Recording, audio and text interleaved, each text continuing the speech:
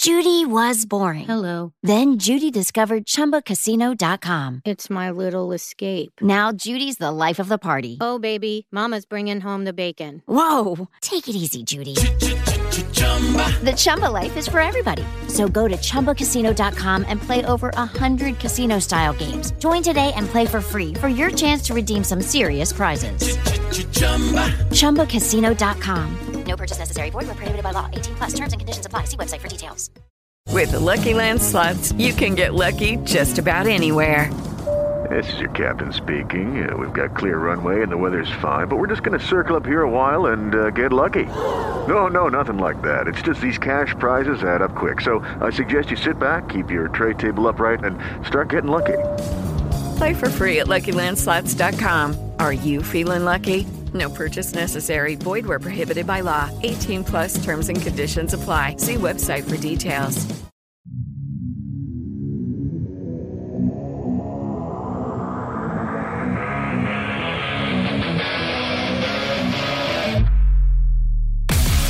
Welcome to Mic Drop, the podcast where relevancy is irrelevant and we don't give a shit about your feelings.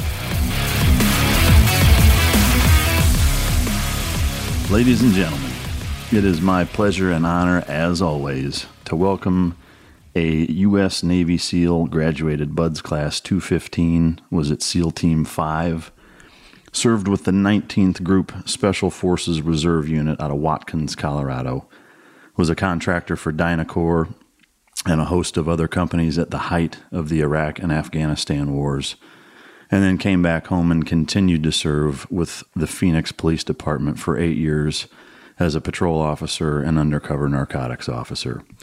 Please welcome to the Mic Drop podcast, Clark W. Griswold Impastato.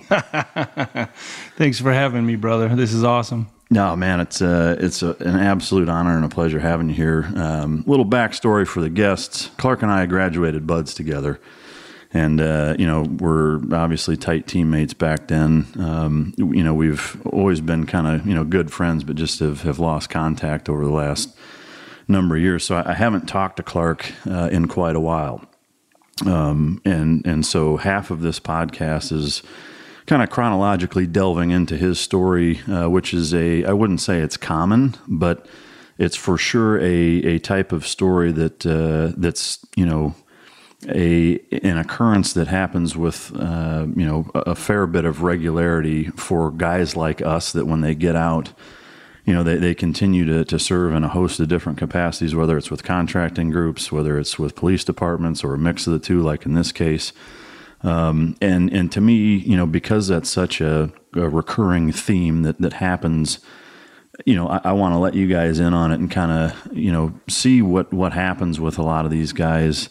No different than me in that, when you have a skill set that's very, very particular and very specific, not to sound like the fucking movie Taken, you got a specific set of skills, but the fact is there's not a lot of transferable, jobs out there or careers that's like, yeah, we need people that, can go be fucking violent at the drop of a hat, and be accepted by society. And so, this is a fairly common, experience for guys getting out. And I would say that, of all the guys that I keep in touch with, most of them have similar stories. And without a doubt, to me, it's fascinating. And I think it's important for you as the listener, to be able to kind of delve into, both the psyche, the mentality, the experience that happens for lack of better terms, trained fucking killers once they get out of the military. Like what do these guys do? And this is what a lot of guys do. And it's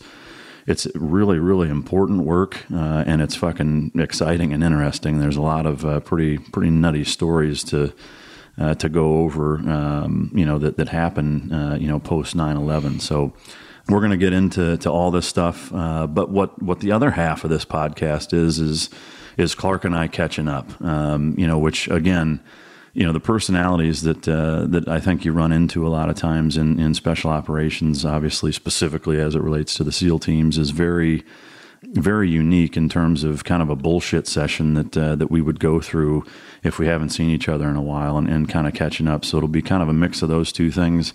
I think you guys are going to enjoy it, and I'm happy and honored to bring it to you.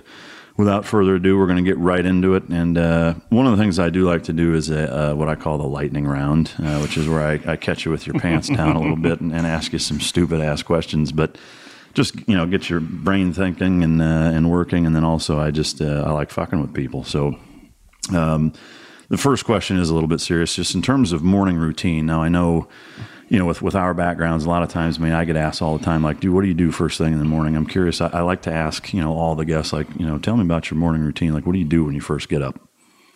Yeah, typical morning for me, it's pretty consistent. I usually get up about 7 o'clock. My coffee is pre-workout, so I'll take some No Explode and get the engine revved up. And then recently, I'm about 8 months into playing guitar, so I'll spend an hour in the morning. First thing. I just love it. I've always been interested in it, and I picked it up recently. And so part of my routine is no matter what happens in the workday or afterwards, I at least get an hour in. So a little pre-workout and about an hour on guitar, and then start getting ready for work.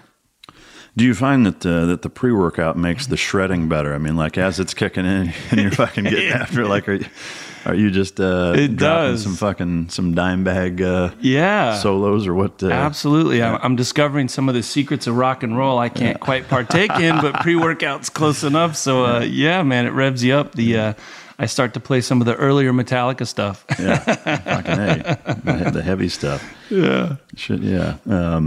So obviously, one of the things that Clark does now, which we'll get into, but teaches tactics and shooting for a host of different military and law enforcement and civilians. Kind of utilizing all of his skill sets. But anybody that's been in the military or done contracting or both, I always like to ask, what is your favorite pistol? I know, like with me, like I have a bunch, but there's one in particular. Like you have to pick one. What is your favorite pistol? Yeah, this bad boy right here, the SIG P320. I'm in love with it, man. Oh, shit. What is it about it that you like above everything else? Well, as you know, I was raised in the teams with the 226. Didn't have a lot of firearms experience prior to that, so I was just kind of partial to that platform. But being left-handed, all the controls are set up for right-handed shooter. I'm left-handed. Oh, you know my struggle then, bro. We speak the same language, so we had to Jimi Hendrix some shit. You know what I mean? And I think I became a better shooter than average because I had to figure things out. Mm-hmm. I had to spend more time back, in the room, whatever. Same thing for you, I'm sure. A 60. So, I was a 60 gunner too. I had to employ that right-handed because it ejects brass backwards. But anyway, SIG I was kind of partial to, but throughout my career, we switched to Glock. So we were training some law enforcement cats at executive protection stuff, and one of them had the new 320. So I said, hey, do you mind if I shoot that? And I was so impressed. You didn't give it back? No, pretty much. In fact, I said, I got to get one. He said, hey, that dude over there sells them. And I broke out the credit card, and right then I got it. Yeah. But the simplicity of it, the accuracy of it, it's got ambi controls. I can switch it out and stuff. So really, to me, it was a game changer. Prior to that, when I got into the teaching side of things, I was using a SIG 229. Which is the shorter version of what we carried. Still a fan of that, but I enjoyed that it was a consistent trigger squeeze. You didn't have the double action, single action thing. And so the simplicity and accuracy, I was sold, man. I love it. I still shoot it to this day. It's... Yeah. Well, after we get a few more beers in, we'll have to take it out and shoot, because that always mixes really well, drinking and shooting, right? Yeah. Yeah, I'm sure the neighbors are going to love us, man. I definitely, before you leave here, I'm going to have to check that shit out. But that's awesome. Very cool. Dovetailing onto that, I have to ask too, what is your favorite defensive round for all you gun nuts out there? And even if you're not, just as kind of a quick precursor is that, there's a lot of different rounds out there and people talk about ballistics and stopping power and things of that nature, but I have my preferences, but I'm curious to see or hear your take on what round do you like to use when you're carrying concealed. If, somebody is rolling up to your window and you want to put a fucking barn door in their spine, what do you like to roll with in that? Yeah, nowadays I'm a 9mm dude. Yeah. When I was on the streets with Phoenix, it was a 45. I carried a Glock 21. Mm-hmm. So I was kind of that old school mentality of, the big caliber, the big dumb slow bullet and all that stuff. But because I train it kind of started out as a cost saver. Obviously, buying lots of 9mm is cheaper than 45. Yeah. But I am a big believer. For me, it's all 9 mil now, which is very common to our roots in the teams. Mm-hmm. It's shot placement. Yeah. You know? Yeah, I mean, to me, that's one thing I've always, I get asked all the time too, like, what do you like? What do you carry? Whatever. And to me, ballistically, whether you're shooting a 22 or a 45-70, like if it's going where it needs to go, it doesn't fucking matter. Yeah. But on the transverses, if you're missing, guess what? It doesn't matter either, So exactly. I'm the same way. I carry a 9. I'm a Glock 19 guy, but same thing. Like I shoot the 9 all day long. I have some 45s and some, I have a couple 357s and 357 SIGs. I don't like the 40. Yeah. But the other thing I'm curious, not just caliber, but actual, brand of defensive round that you like. Do you have a preference, or you just?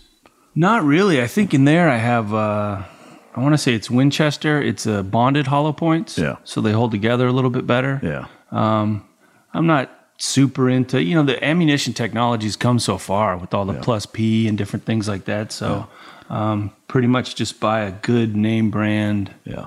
Yeah, to me, I like the Spear Gold Dots for that reason. They're a good bonded, hollow point. But I'd say probably the one that I roll with almost all the time is the Federal HST, which is it's a jacketed hollow point, but I've done a fair bit of testing with it, and I've never had any failure where any of the petals are coming off, or it's splitting up in gel blocks or frozen sides of fucking beef or turkeys or whatever. Even in water, it does well, but. I really like that round, but I agree. There's so many out there that it's hard to even know what to pick, but that's definitely what I like. Yeah, definitely. What's your favorite cut of meat? And that's beef, goddammit. Favorite cut of meat? If you tell me you're a pescatarian, I'm gonna stop the interview. All right, well, it's been nice seeing you, bro. Yeah, I only eat fish. Sorry, buddy. I'm fucking out of here. Yeah, I don't know that I have a favorite cut. I'm just a huge fan of beef in general. I love steaks. I'm not. I think I've just lived in enough foreign countries. I'll kind of eat what's available. I'm a bit of a survivalist when it comes to cuisine, but just a good, a good cut of beef, man. Well, we're gonna have some ribs that we showed you here earlier, some beef ribs that are kind of my specialty. But we'll see what you think of those here in a bit. Nice. Most embarrassing moment as a SEAL. Oh, yeah, dude. So we were Birdless Wonders doing platoon support out at Nyland. Yeah. And there were 4 of us new guys. And so we had 12-hour shifts, and we decided we were going to take the day shift, even though it was hotter, because we wanted to go out into Brawley and drink and, be goofballs. So we were on some makeshift, target site, and we knew there were snipers watching us. So me and my buddy, we decided that we were going to do patrols naked. So we had our boots, boonies. You heard it here first. That's right. It's when I started my Magic Mike career, apparently. A lot of nudity in the teams. I'm sure we're going to cover a lot of that here in a while. But I was naked with my AK, boonie, and boots, and I was doing jumping jacks and clowning around and giving the snipers something to, hopefully laugh at or whatever. And this van comes around these little hills, the Chocolate Mountains out there, and I thought it was the dude that was kind of taking care of us. And sure as shit, it was his van. But as it got closer, I noticed there was someone in the passenger seat, and I was like, oh, shit. It was the CO of 5. I was like, he gets out of the passenger side. I'm like, oh, fuck, are you kidding me, dude? You're still a birdless wonder. You're still in no man's land. You ain't there yet. Yeah. So he gets out, calm as a cucumber, comes right up to me, and I'm kind of at a modified position of attention. I just kind of stand up straight, and I'm like, so you had a heart on? Is that what you're saying? It was a semi. I wanted to, but I was nervous, so... He calm as a cucumber. He walks up to me and he goes, "Are you Impastato?" And I was like, "Yes, sir." He goes, "Did you study Japanese in college?" I was like, "Yes, sir." He goes, "You want to learn Korean?" I'm like, naked? Sure. Yeah. Well, I said, "Yes, sir." And he walks away. And I was like, does this dude know I'm naked? And he gets about 5 feet from me and he just turns back and he goes, you show up to class wearing some clothes, because they sent us to San Diego State to learn Korean, which was a mistake. But I was like, I was so nervous. And so for the rest of my time there, I could never make eye contact with the dude, man. I was always embarrassed. Like, Jesus Christ. Now he knows the truth about the Tic Tac, I think he always felt sorry for me. Oh, God damn, that's fucking great. And then, there's about 30 other stories equally as ridiculous that we'll get into here with some of our experiences at Bud's with the ghost masturbator and all that. But yeah, you didn't think you were hoping I didn't remember that shit. That's right, No, we're covering that. Oh, you better believe we're getting into. I forgot about that. Yeah, well, I didn't. So that's good news. I hope my mom's not listening. I'm sorry, Mom. Oh, Christ. What's your favorite Kool-Aid flavor? Watermelon. God damn. Yeah, man. All right. Best hazing story ever. Man. Best hazing story. Like my hazing or just the hazing that happened in the platoon? Shit, whatever strikes you as being like, you know what, that's the best hazing story I've ever come across. I mean, that you were either being hazed or doing it, but...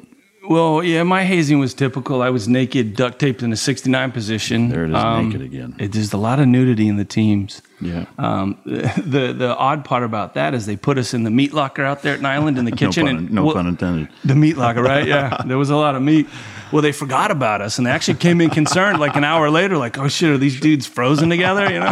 Little popsicles in the 69. Holy Jesus. But it was a funny one, but it was a little bit scary as they obviously they duct taped this dude naked to a chain link fence, and it was his 21st birthday, so they decided to give him a 21 bun salute with simunition, and they let those sim rounds rip on this dude's butt cheeks. But you know what sims do to you, especially 21 of them in an area, and we were all like, oh, like everybody was frozen, like, oh shit. It fucked them up, huh? Yeah, it was bad, dude. We were all like little kids where you throw the rock through the neighbor's window and you freeze, like, oh shit. So that was that was one that stands out for sure, man. Jesus. Oh fuck. There's a million of them. Fucking million of them. I have to ask, and this is one of the more serious questions. What is your favorite cheese? Ooh, I love cheese, man. Who doesn't? I try to stay away from it because my dad bod's in full effect. But dude, my favorite cheese, I just like a good mild cheddar, man. It's kind of ghetto, but yeah, just that's pretty basic. I thought you were more refined than that. No, man, there's nothing fancy not here, smoked man. Gouda or fucking camembert, like just no, mild cheddar. All right, sorry, dude. Christ, I'm fucking keeping it real. All right, nothing wrong with it. I could buy it in bulk. Fucking government will hand the shit out. That's right, it's free. It's fucking free. Fucking wheel of cheese. All right, so last lightning round question. What book are you currently reading? And if there isn't one, what's the last one you read? The last book I read was actually... You mean you're not currently reading? No, I've been on the road, man. Hey, it's no excuse. I know. The last one was the Admiral's book, Make Your Bed. Oh, yeah. McRaven? Yeah, that was awesome. Mm-hmm. And you know what? I feel guilty like that dude's watching. Guess what I do every morning? Swear to God, I make my bed because I'm like, somehow he knows, dude. Creepy Uncle McRaven looking over your shoulder. Uncle McRaven's like, did you make your bed? And I can't lie to him. So seriously, after I read that book, I'm like, he's right. At least I will accomplish one task today. One thing. Play guitar and make my bed. Yeah. That's awesome. Well, good stuff. So now I want to just kind of go down the roster, if you will, of your experience and delve into, the nuts and bolts of again, the experience, that so many guys like us can identify with and that a lot of people are interested in. And I think it's important for them to hear about, what makes guys like you do what you do, what makes you tick, and then ultimately, what experiences you've had that have shaped you into who you are today. So you were born in Colorado Springs, which, when I did the Jay Dobbins interview, the ATF guy, that there's a lot of similarities that I'll draw from during this interview in terms of some of your experience. But, come to find out, when I grew up in Iowa, it was the Sons of Silence, which was a big motorcycle gang that was prominent in Iowa, originated in Colorado Springs. Just real quick, like, did you ever remember that, seeing or hearing about them? No, I never saw those dudes, but they were kind of urban legends. Like, you knew about them in town, and you always heard about them, and you were kind of like, oh, but I never came across them. So I actually lived probably 20, 25 minutes outside the Springs. So if they came up into my house, they had to have dirt bikes. So so probably not. Probably no knobby tires showing up on the fucking hogs, right? Yeah. So growing up in Colorado Springs, one of the things that I'm curious about, and I know a lot of people ask, me and other guys like us, what was growing up, just in kind of generally speaking, was there any sports that you played and excelled at, or, was there anything that from an athletic standpoint that you focused on that kind of contributed, with physical fitness being as important and physical prowess being as necessary as it is in our line of work? Like, what physical experiences shaped you as a kid growing up prior to joining the Navy? Yeah, when I was a tiny kid, soccer was big, probably part of my Italian heritage. But I lost interest in it. I was fairly decent at it. I was left wing. Probably around the junior high age, I discovered hockey. Oh, no I shit. played a little pond hockey growing up, but nothing serious, and just caught the hockey bug. So through junior high and high school, that was my big sport. Of course, I wanted to play for the Bruins and all that shit. That didn't happen, but so it was those were the two main sports. I dabbled a little bit in wrestling, didn't like it. Yeah. Played a little football, pee-wee football, and I played one season in high school, but it wasn't my thing. So it was soccer as a kid, and then hockey's what I really focused in on, and that's kind of what started to form that team concept, and also like a contact sport. It really showed me. I was a defenseman, so violence was kind of my... Your I liked it because I didn't have to worry about scoring goals. I just had to fuck that dude up scoring the goal, I was like, I can do this. This is easy, Yeah, it's interesting. Hockey is an interesting sport, I think, and it's one I similarly, like growing up in Northern Iowa, I did a little bit of pond hockey, but I never played in any organized leagues or anything like that. I fell through the ice a couple of times and about shit myself, and about froze to death. But very limited experience. Just kind of dabbled a little bit. But I've always been fascinated, like especially with our culture being as fucking emasculated and pussified as it has become, that hockey is one of those sports that still allows people to just beat the shit out of each other, and the crowd goes wild and everybody loves it. And it's like, how has that managed to slip through? I mean, I'm fucking glad that it has. Yeah. But was that, obviously that was something that had an impact, like, violence is kind of the universal language there, like it is. It's a sport that's pretty much based on fucking each other up, There's some finesse with the skating and shooting and stuff, but a lot of that sport is just pile driving the shit out of each other. It's a ballsy sport, and what I like is I always say it's one of the hardest sports to play, because a lot of other sports, like you're on the ground, you're doing something that's natural, you're running or whatever. Yeah. As soon as you get out on that ice with your blades, it's like it's a whole new world, so you got to get good at that. And then as a defenseman, you have to be able to skate backwards just as good as that dude skates forward. And it's violent, but there's a lot of skill set involved, because you could be bigger and stronger than me, but I'm better on my skates. Yeah. So I can dump you and stuff. And so it's kind of like water polo in that way. Like, the first times in the teams, like playing water polo or fucking underwater hockey, like the team PTs, like, the water and the ice are quite the neutralizer that way. Guys that are bigger and stronger, like if you're better on skates or better in the water than them, then you'll own their ass, But I just, it's one thing that I really like about hockey is it's a fucking man sport where people just, knock the shit out of each other, and it's cool. Like, they're not getting penalized, being by and large. Obviously, high sticking and cheap shots aren't cool, but like just the mano a mano, like leveling each other. I love it. Typically they'll let it go until one dude overpowers the other dude. Yeah. And so I don't know about nowadays, but it really, to me, it was an introduction to, I hate to use the word violence, but contact. Yeah. And not to be scared of it, that, sometimes you're the hammer, sometimes you're the nail, dude. I mean, sometimes you're going to get your lunch handed to you, but you usually, shake hands and hug the dude. It's, at the end of the game, you come out of the locker rooms and be like, dude, you whooped my ass. That was awesome. And the crowd goes wild. And so it's kind of gladiatorial in a way, but it definitely shaped an early part of my personality to realize not to be, don't be scared, don't be a pussy. All that made sense, but it just that, like, sometimes this is okay. It's a part of that community. And so I think that helped me out in the military early on, is that, hey, this is a contact sport. This is a blood sport, and things are going to happen at times. So even as a kid, I think hockey was very, fundamental in that. Yeah, to me, there's an element of that I think is missing in our society by and large, in that, the reality of it is we're all still fucking animals, and violence is a universal language. Like, you don't have to speak it; it'll still be spoken to you. Yeah, exactly. And learning at a young age, let boys be boys, let them fight.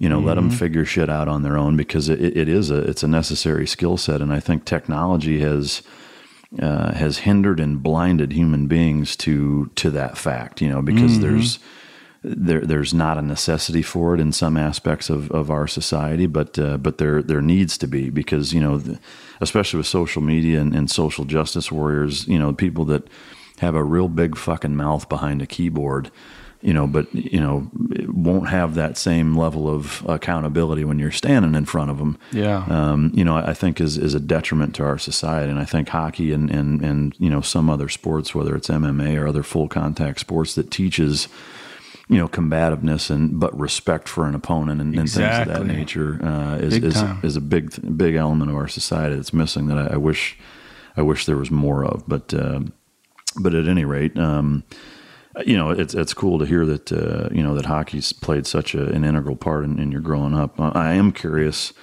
just like with me, and some of the experiences I had in terms of high school turmoil and things like that. But were there things growing up that shaped both who you are and whether it was relationships, tumultuous relationships with family, or anything traumatic or anything? Was there any kind of highlight moments growing up that impacted you and either steered you into service, or just really had a prominent impact on who you are and why you are the way you are? Yeah, I think the number one thing would be my mom. I was raised by a single mom. She raised me and my brother. She never dated. She just was toeing the line. Yeah, stand on her own 2 feet and make things happen. So I saw that as an example of, pick yourself up by the bootstraps, show up to work, handle what you got to do. She tried to fulfill that mother and father role. So as an example, she was huge in my life, but also being raised by a single mom, it kind of gave me a sensitive side to life. Like I always say I have I'm kind of a crazy dude, but I have a woman's heart. Like I understand, I empathize with things. Yeah. So where you were trying to hold my hand? A little bit. Yeah, a little bit. I was like, I'll be Little Spoon. But definitely that was a big thing. But luckily she was a strong woman. She's tough. She's from New York. She's born in Manhattan. So I'm still scared of her. I'm scared of like 3 people. She's one of them. You know what I mean? That's great shit. And then also we grew up isolated. Like I said, we were probably 20 minutes in the hills. So growing up, there weren't a lot of neighbor kids. Yeah. So I spent a lot of time out in the woods playing Army guy. Mm-hmm. Ended up growing up to join the Navy, but kind of weird. So I would just had my BB gun and I was outside. I mean, I really came in just for meal times and just built tree forts, and I had to kind of create my own scenarios. I had my Australian Shepherd kind of raised me. Yeah. And so my dog and a BB gun out in the hills, and I conquered the world as a kid, or at least, an acre or two, Yeah. I mean, that's your world growing up. So, well, I think those two things really shaped who I was. And also kind of growing up, not really lonely, but not growing up with other kids. When it was school time, bro, I was the class clown, obviously. Yeah. And so I was like a little Robin Williams, man. I was entertaining, and like I enjoyed the company of my peers when I had those moments. So I guess that's 3 things now. Yeah. I'm not so good at counting, but I'm not so good on the arithmetic, but in terms of, I know for me, like both my grandfathers served in World War II. One was in the Army, one was in the Navy, and for me that was like a huge inspiration growing up. I didn't really know my dad's dad. I mean, I met him a couple times, but he died, when I was a little bit younger. But my mom's dad was very influential in my life, and he wasn't opposed to talking about it, but didn't go out of his way to talk about it. But I remember, a number of stories of him talking about being on a minesweeper in World War II and all this other pretty wild shit. But it just, to me, like it was about wanting to do my part, in terms of serving. But I'm curious, what was it that inspired you as you, going through high school, and did you learn about the SEAL teams? Did you, was there anything that was kind of instrumental during that period that really was kind of that light switch of you saying, you know what, I need to go fucking serve in the military, and this is why I'm going to do it? Yeah, definitely. As a kid, my mom, she was part of the World War II generation. So as a kid, we watched a lot of World War II movies. Yeah. Tora, and, Midway and all this stuff. And I always thought, damn, that's just something epic's going on here. Even as a kid, I couldn't put, my finger on it, but I knew like this is something that I could see that greater cause, something bigger than one person.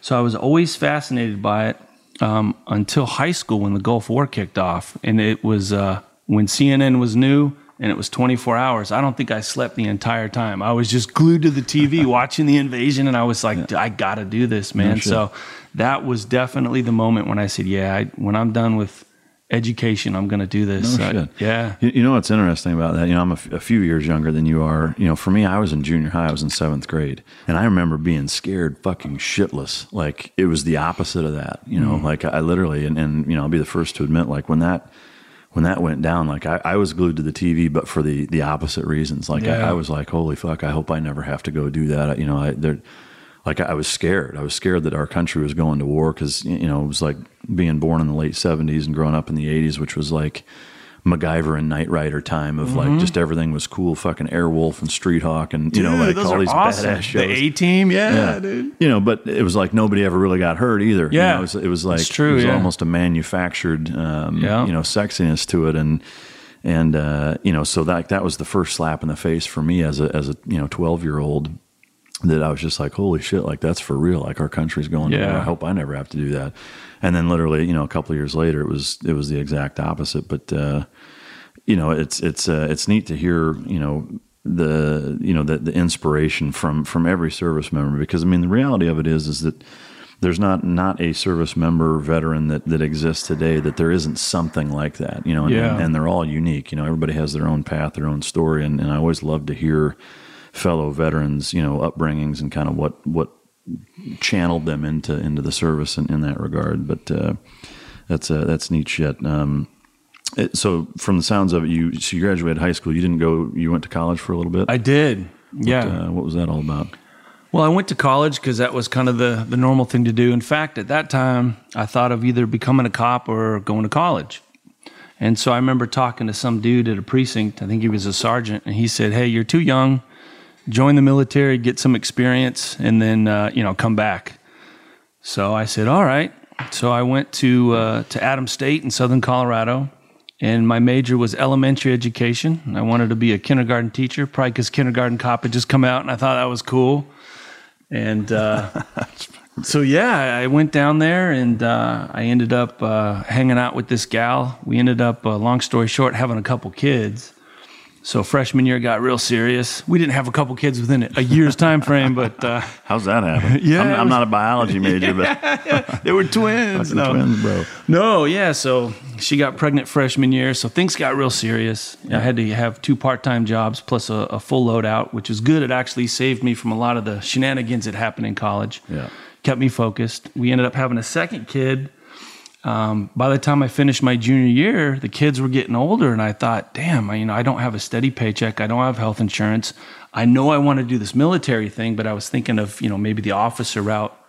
In fact, between my sophomore and junior year, I went out to Quantico to Marine OCS. Oh, sure. And I hated it. It was a bunch of yelling. I was like, holy shit. So they have 2 options for you. You can either go to a split course, 2 6-week courses, or you can go to one chunk 10-week course, the combined course. So I chose the split course. So I went out there for the juniors course out in Quantico, and it was miserable. My luggage got lost. I didn't have anything I was supposed to have. So I was the dude right off the bat they focused on. I'm like, this sucks. All this yelling about starched camis and shiny boots. So I hated it. And it was at that time that I found a book on sale for $5 at a grocery store called Red Cell. Oh, Jesus. Fucking Marcinko. So that was the introduction to the whole SEAL thing. And I remember talking to this dude who was a former Marine at the college I went to, and he said, bro, don't join just to join. Have a purpose, or the military will find a purpose for you, and it sucks. And it's going to be whatever they need. The needs of whatever, So he said, do some research. This is, mid-90s, so there wasn't a lot of info out there. You can't just YouTube everything. So it was still a mystery. So I did what I could do to research stuff, but I stumbled upon Red Cell, and I was like, holy shit, these dudes are awesome. Yeah. And then I started to find out names, and there was a couple Vietnam-era books out there. Point Man by Patches Watson. Love that book. Yeah. So Just real quick, not to interrupt, but for the listener, Red Cell, Dick Marcinko, that's SEAL Team 6, basically when it started. And for a lot of us, myself included, read either Rogue Warrior or Red Cell, a combination. Dick Marcinko was the commander of SEAL Team 6 in its inception, basically. And Red Cell was a story where they basically tested the security elements and parameters of different installations, be it government, military, et cetera, ships, security, stuff like that. And that was their job, was to try to infiltrate and test, you name it. I mean, whether it was the highest level at the White House or whatever, it was like, they were tasked with doing that stuff. So just, so that you guys, understand where that's coming from. Like for a lot of our guys in our era of the SEAL Brotherhood, the Vietnam guys, James Patches Watson and Dick Marcinko and even Carlos Hathcock and, the Vietnam veteran, pipe hitter powerhouses had a huge influence there. But sorry, continue. Yeah. So I know what's going on. No, awesome. Yeah, I forget because we're just two dudes chatting. Yeah. But absolutely. And that Vietnam era was just amazing. Those are really the only stories we had access to at the time because not a lot was going on. So I just fell in love with the book and the characters in the book and the people. And I get a lot of people hit me up on social media, what do I do to prepare for buds and stuff? And so my formula was the mindset portion, which is the most important part.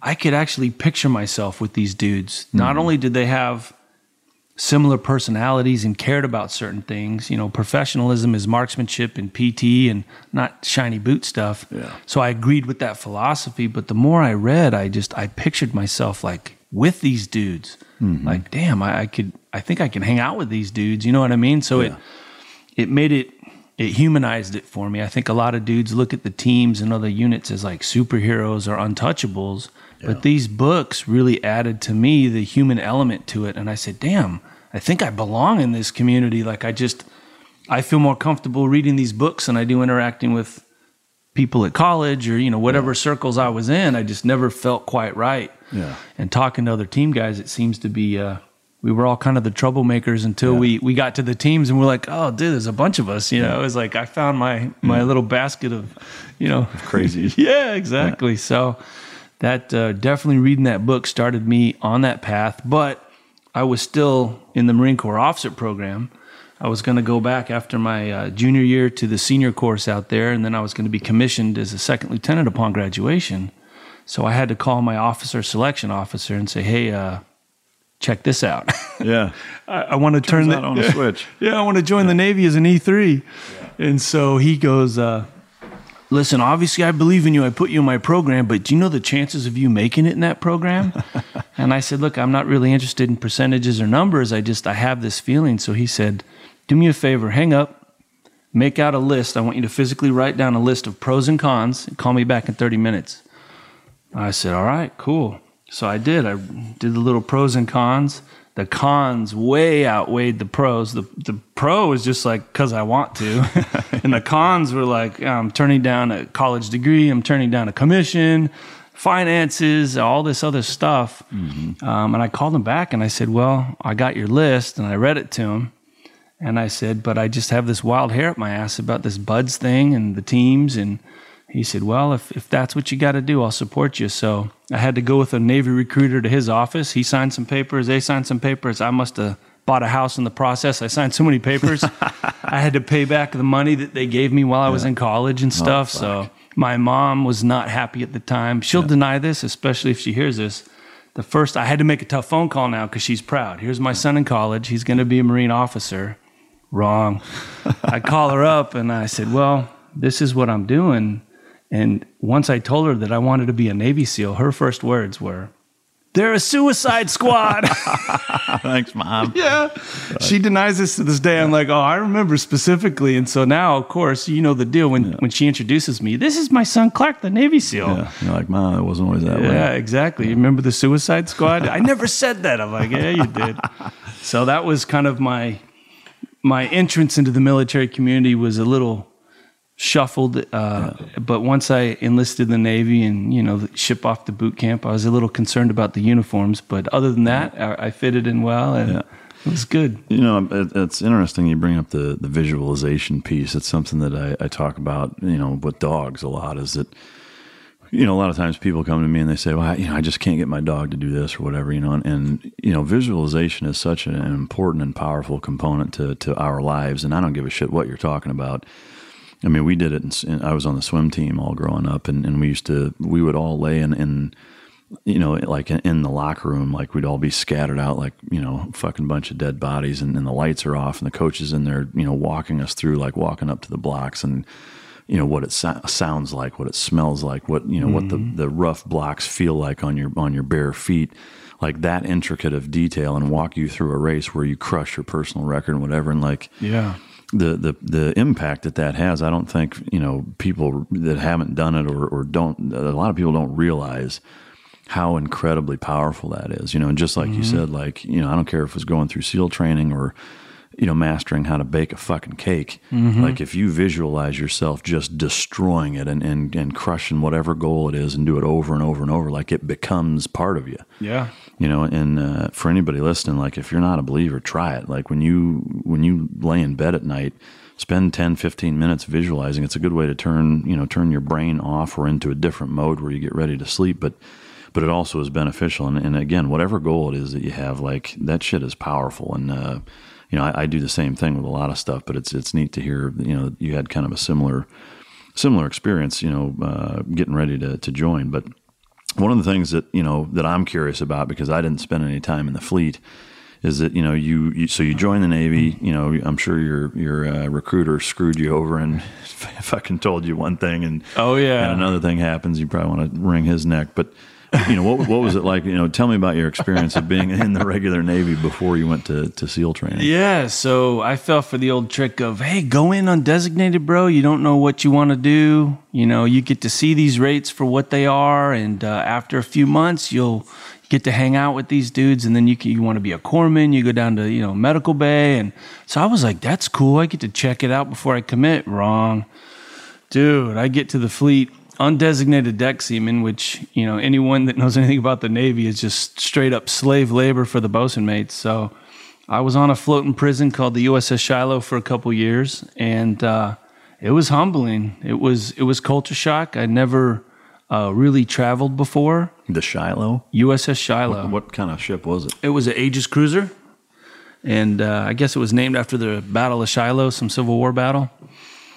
So it was a missile boat. So what we did is we were plane guard. We would cruise about 1,000 yards behind the aircraft carrier, which was the Carl Vinson. We were part of the Carl Vinson battle group. So our job was to protect the carrier because it's very vulnerable. It's got these cool airplanes that sit on it, but when those airplanes are not flying around destroying stuff... Fucking cheers. Cheers. We gave ourselves away. I'm Nick, the host of the UFO Chronicles podcast, with first-hand witnessed accounts of the strange and unexplained, covering UFOs, cryptids, conspiracies, and the paranormal. Real people, real encounters. So come with us on the journey into the unknown. UFO Chronicles podcast is available to listen to on all apps. I'll see you soon. What was that? I don't know. So basically, like unless there's planes doing it, for those of you that aren't watching the YouTube video, we just cracked a couple of beers and cheersed it out. So if you want the full story, check it out on YouTube and you'll see that multitask like a couple of fucking heroes. But anyway, yeah, walking and chewing bubble gum. We're smart. Yeah. But, it was good. Again, being from small town in Colorado. I traveled to like California and New York in the summers to visit family, but I never really been anywhere. So the fleet, I went straight on a Westpac right out the gates. So we hit like Japan and then all these other Hong Kong and stuff. So that part was awesome, but being undesignated, I mean, you're bottom of the bottom, dude. I mean, ugh. Yeah, it's funny because, going through BUD/S, like, again, I didn't have that fleet experience. I did on my first platoon when I was an amphibious readiness group Alpha, ARG Alpha, where we did a bunch of fleet exercises on ships. But I remember in BUD/S, like, looking out into the Pacific right off the coast of Coronado and seeing these big fucking ships. And to me, even having not been on one, I was like, God damn, I don't ever want to go on one. You just know it's a bad thing. Exactly. But that's a motivator. I'm curious, like when you going through BUD/S, are you looking like, I'm not fucking going back there? And I kind of knew that ahead of time. We were talking about the mindset portion. So I hated the fleet. I always knew, and my little mantra in my head was, every bad day in the fleet's going to be a good day in Buds. Mm-hmm. I knew it. In fact, I kept a journal.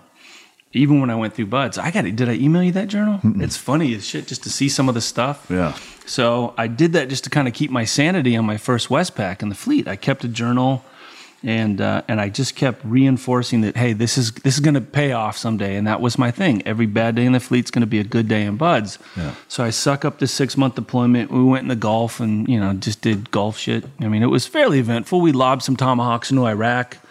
My bosun mate knew that I wanted to go to Bud, so he put me on the VBSS team. Yeah, because at that time they were enforcing UN sanctions. And that's VBSS is Visit Board Search and Seizure, which is kind of like modern day pirates, really. I mean, it's whether it's Navy or Coast Guard, most ships have these VBSS teams that mount up and they take small boats and go take other boats or ships down, like some pirates. And we do a lot of that in the SEAL teams. But continue. So yeah, I did as much as I could in the fleet to somewhat prepare myself. Or it was pretty tough, but I did. My LPO was supportive, and so he put me on the VBSS team, and also for general quarters, he put me on the 25 millimeter chain gun we had portside and stuff. Atta girl. Yeah, so it was fun, man. There was actually a situation. I don't know if I could talk about it, but it happened in the Gulf in '96. There was a dude, they came over the 1MC. We had some SEALs and some Force Recon dudes fly on board. The Khobar Towers had just been blown up in '96. And there was an Air Force barracks. And so all of a sudden we were at general quarters, shit got real, and these SEAL dudes were on board and Recon dudes were on board. And so my bosun mate, the BM1, comes to me, goes, dude, this is it. Like, we're going to man the portside 25 millimeter.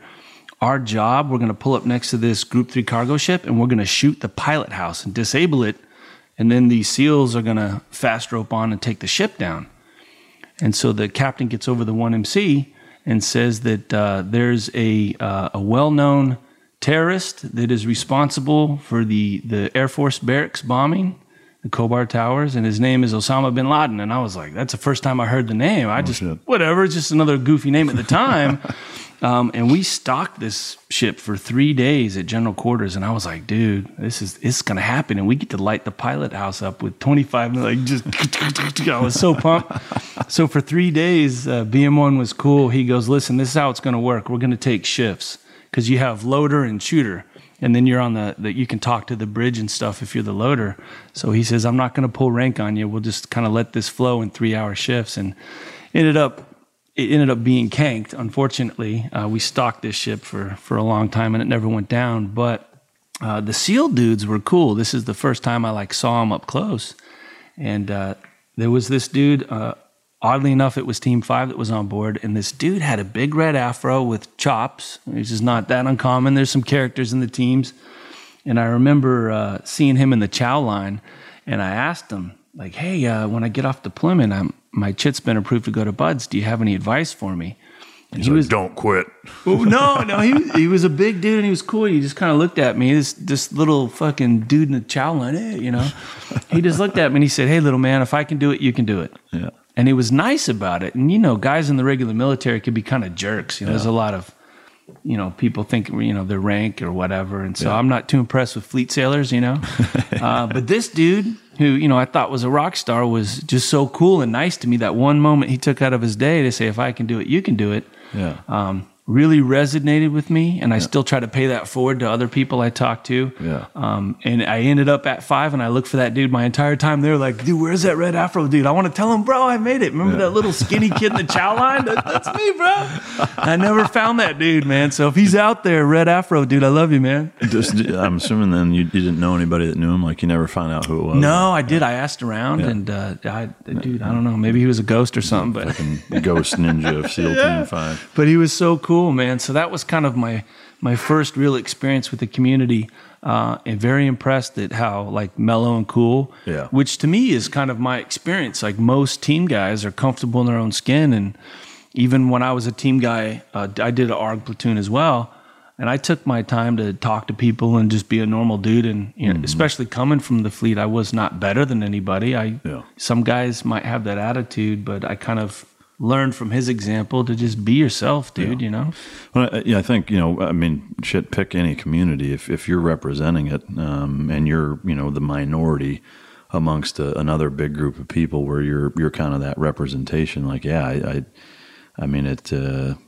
think everybody's well served to do your damnedest to represent that community as positively as possible and not walk around, like an asshole with a chip on your shoulder, trying to feel like you're better than everybody. And there's some groups that are worse about that than others that we'll save for maybe another episode, but maybe we'll get one of them on here and bust their fucking balls about it.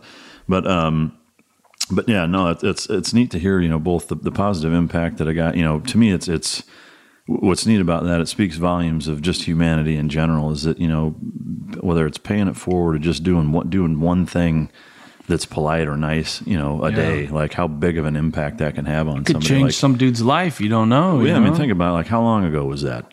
Oh shit, dude. That was over 20 years, right? Yeah. 96. Yeah. So 22 years ago. And like that not only is still very fresh in your mind, but it had, a very, very prominent impact on your service, moving forward. So, to me, again, it's a neat element, I think, of humanity and how important things like that are. So anybody out there listening, I don't care if it's somebody at fucking Walmart or, whatever, like if you can help somebody out and make their day better, do it. Because, it'll have a bigger impact than you think a lot of times. Exactly. Well, and also realize that it can have the opposite effect. Sure. If you're a jerk to somebody, it could, you never know where someone's at. Yeah. Or, somebody's on the fucking ledge one day and you push them over by being a total prick. Like, so always look for the good.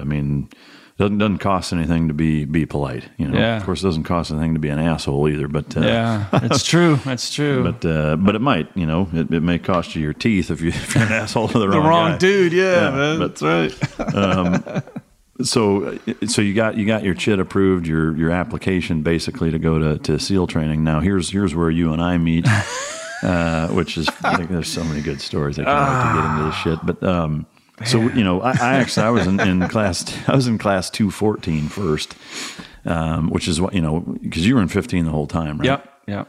So, we didn't actually meet until, so I classed up with 214, went all the way to 6 days before San Clemente Island, and I had pinched my sciatic nerve early on in the third phase of training, doing land nav up at Mount Laguna, land navigation. Oh, shit. I pinched my sciatic nerve, and then from that day forward, I failed everything. So I ended up, ironically enough, I failed for swims, but I failed everything. And that was just the first thing that I failed 3 of. Got rolled back, healed up, and then jumped in with 215, and that's where you and I met. So we were only in third phase together, but graduated together. But just in that short amount of time that we were together, there's a couple things that stand out. I don't know how well you remember me. Probably not that well. Oh, I do.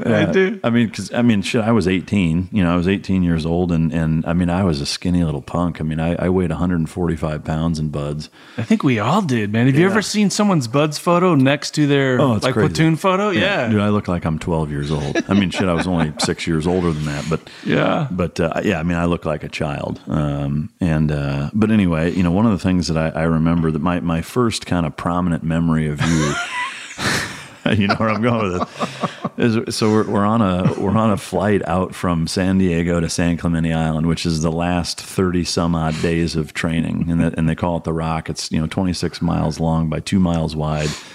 It's about 90 miles off the coast of San Diego.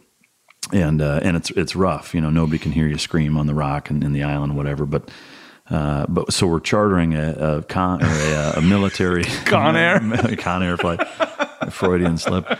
We're on a flight from San Diego, North Island Naval Air Station to San Clemente Island, and we're halfway there. It's a short flight or whatever, and Clark gets up to use the bathroom and comes out, and as soon as you come out of the bathroom, both like fucking Rocky Balboa, like both hands straight up in the air, and like I fucking owned it. Which was it's like you fucking rubbed one out in the airplane bathroom by yourself on it, and like looking back, like, at the time it's funny, but like looking back on it, I'm like, you sick twisted fuck. Who rubs one out on a plane full of dudes going to San Clemente? But that was like the first time I really remember like, hey, you got to be known for something, bro. You sticking out is like, if your masturbation habits get you known, dude. Well, so that started out early on in Buds. One of our Naval Academy grads told us about a game that they play at the academy. If you jerk off in a place, you own it. Yeah. I'm like, oh, don't put that in my head, So I started playing that game around the Buds compound. The only time I failed is I never owned Hell Week. I owned everything else, everything you could come up with, the surf zone, you name it. Like I had a little hair trigger. I could get in there and do my business quick. Hell Week, we're going through Hell Week, and I have my moment. We're at the pool doing our thing, and I go to use the bathroom, right? And so I close the shitter door stall. And there were centerfolds put up, and it said, keep it up, 215. Or, the supporting class had put those on. I'm like, oh my God, not only can I, but I have some inspiration. And so I'm doing my thing, and all of a sudden this instructor kicks in the door to the bathroom. Who the fuck is in here? And I was so close. I was like, but immediately you're like, nope, couldn't do it. And then, as you know, you get far enough into Hell Week like that, it ain't gonna be possible past like Wednesday, you're done. So I had my moment probably early Tuesday. I was like, I can own Hell Week. Hell Week got me, dude. I'm like 17-1. The one is Hell Week. Maybe you can go back and go through it again. No thanks. Yeah, I remember. So out at San Clemente Island, there's it's called that. It's referenced as the Hell Box, which is the instructor cadre has like a lounge area.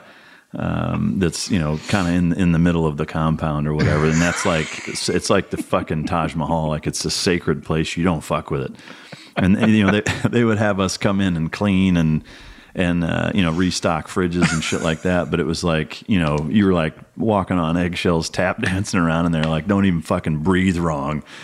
And sure as shit, what does Clark do? He fucking owns the Hell Box. Like, I owned it, yeah. You got to be shitting me right now. But hey, remember the time we were up on the range shooting rifles, and they had the instructor porta potty and the students porta potty? So I was going to own the instructor's porta potty, and sure as shit, here comes the instructor's truck. And I was like under the pressure, dude. I was like, oh my God, I can see this pickup truck coming up. I'm like, I got this. I did it. I busted out the porta potty, like, yeah.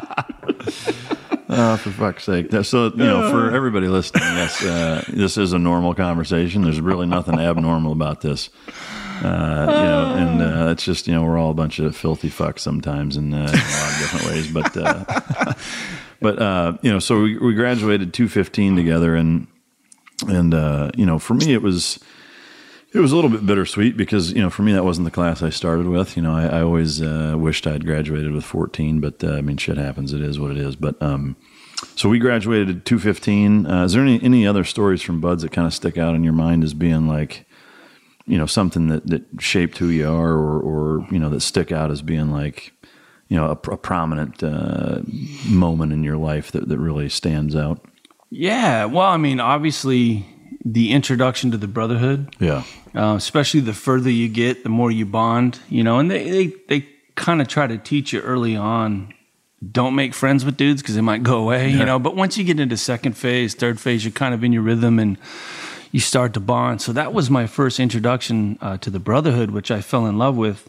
But I really admired, remember Instructor Ryan, our third phase proctor. He was an animal. Phil Ryan, I'll tell you what. He would kick us out of bed at 3 a.m. on the island and PT us for like 3 hours. Like, holy shit. Like that dude was a monster. Or, we did runs through Balboa Park with the dude. He was just an animal, and he always would have his ghetto blaster cranking some crazy Tool or Metallica, and it was just like he was so motivating, dude. So he always stood out as my second phase proctor. He was going through a divorce, and so he took his divorce out on us. Yeah, was it Bablik?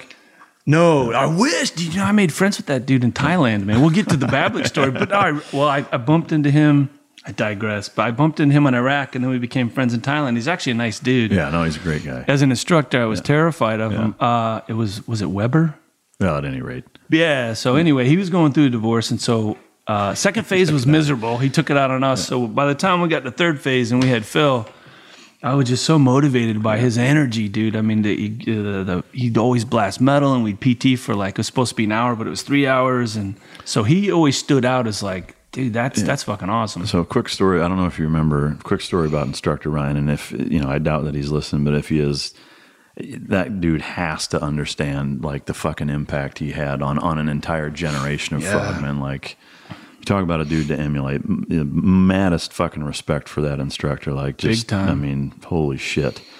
But it was the night. I mean, I was only 18 at the time, but there was the kickoff, the graduation party at Danny's, which went till like 4 a.m, and he was plowed. I mean, absolutely fucking hammered. And I remember my parents were in town. Shout out to George and Sandy again.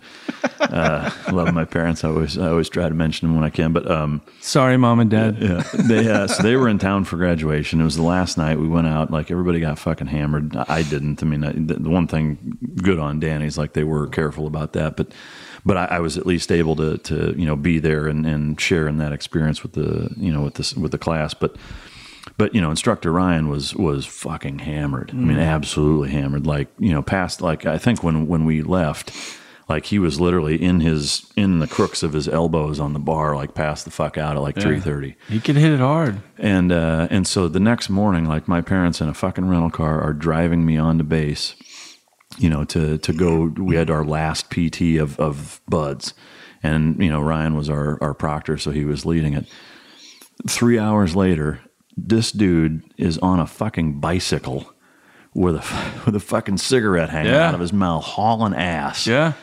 Just tooling along, smoking a cig, like hauling ass, riding his bike to work, and then just murdered us on our last PT. Like, absolutely fucking crushed everybody's He's spirit. A machine, dude. Yeah, I mean, he's like a fucking Terminator. He's like a robot. But, I mean, like, that generation of instructors then, like, when we were going through, I mean, like, there were so many of them. I mean, fucking Getka and Knowles and Sholand. And I mean, most of the people aren't going to recognize those names, but, to me, and I know Clark and our generation of, the late 90s, early 2000s, kind of the right before 9/11 frogman generation, the instructors that we had at that time, I mean, God damn it, those guys, you talk about, people to emulate, and just, top notch people that inspired a generation of naval special warfare guys to fucking walk it, I mean, really just...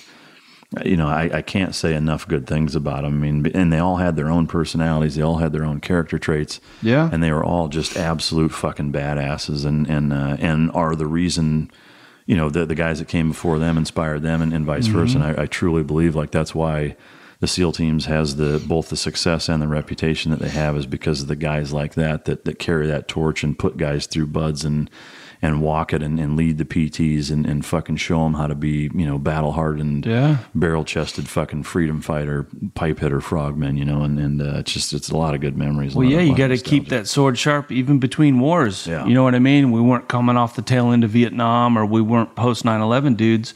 Yeah. You're maintaining that high level of skill set in between. There's always little things here and there dudes get into, but the standards that community maintains at all times is unparalleled. I mean, it's just amazing. Yeah, no, it really is. As we stroke our own egos here. Right? Right? Move into Fort Benning. So we went to jump school together, which that was a fucking clown show, but I won't spend too much time on that. But God, what a fucking fish out of water experience that was, I know, for most of us. It was culture shock, dude. Yeah, unfortunately, they don't.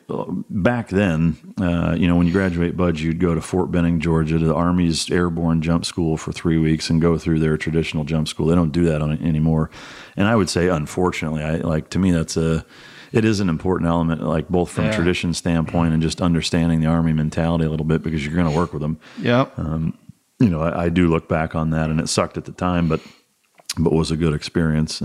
It's not the most efficient or economical one, but at any rate, so we go through Fort Benning together, and then I went to SEAL Team 3, and you went to SEAL Team 5, and you were there for a number of years. Tell me two things. We'll start off with your first day at Team 5, which I know is a good story, but also just kind of encompassing your time there and what impact that had on you.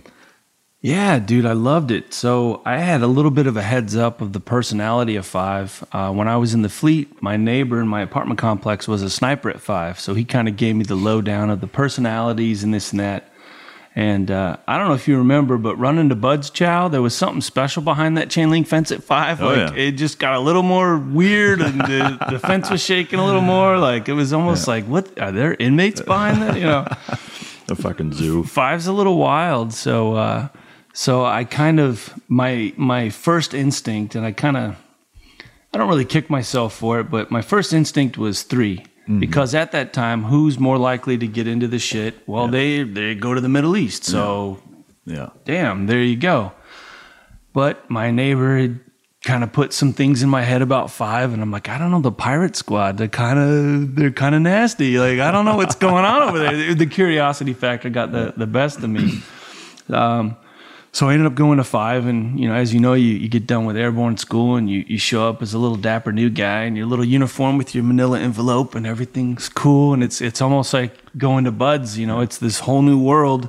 So it's like a fucking lamb walking into a goddamn lion's den. It's 100% what it is. Like you kind of know it too, because you've already had your ass handed to you in Bud's, but you kind of know that's.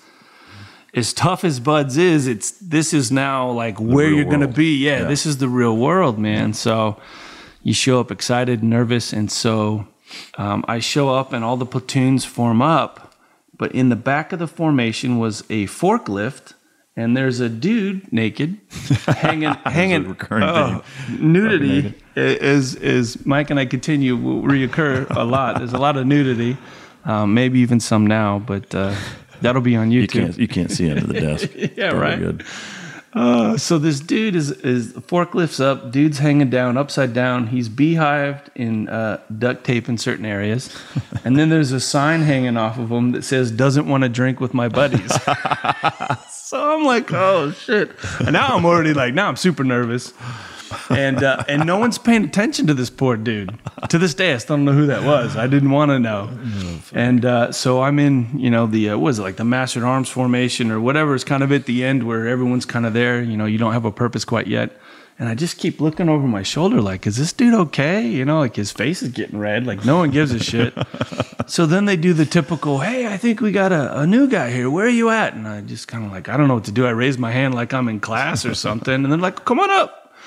So I go up to the formation, and of course the CO is super nice. Like, hey, how you doing? And whatever, everything's cool. Why don't you just tell us where you're from? Turn around and tell everybody where you're from. And it's kind of like the typical stereotype, As soon as you speak, everyone yells, shut the fuck up. And you're just like, holy shit. There was no spoiler alert. Like, I didn't see the movie before this experience. When you and I were in, there was, no info. And I had behind the curtain. No heads up on this shit. So, of course, you just feel like a total fucking retard. So formation's over, and they're like, hey, go to the mastered arms shack and get a locker. So I go into this locker room area, and there's another naked dude duct taped to a bench, and there's 2 dudes beating him with swim fins. And I'm just like, oh shit. So I find my locker number, and I'm nervously throwing my shit in the locker. So as they're beating this dude with swim fins, this guy has a big padlock that comes off the Connex box. And he takes his cock and balls, puts the padlock around it, and he goes, give me your wife's cell phone number. I'll call it with the combination. And dude, it was at that point I had half a foot out the door, dude. I ran out of the locker room, and I went to the other side of the building, and I just thought, what the fuck did I just get into? I guess it's like your first day in prison. You know what I mean? I was just... new meat. Fucking white fish. Oh, I was like, holy shit. Shit got real, man. So...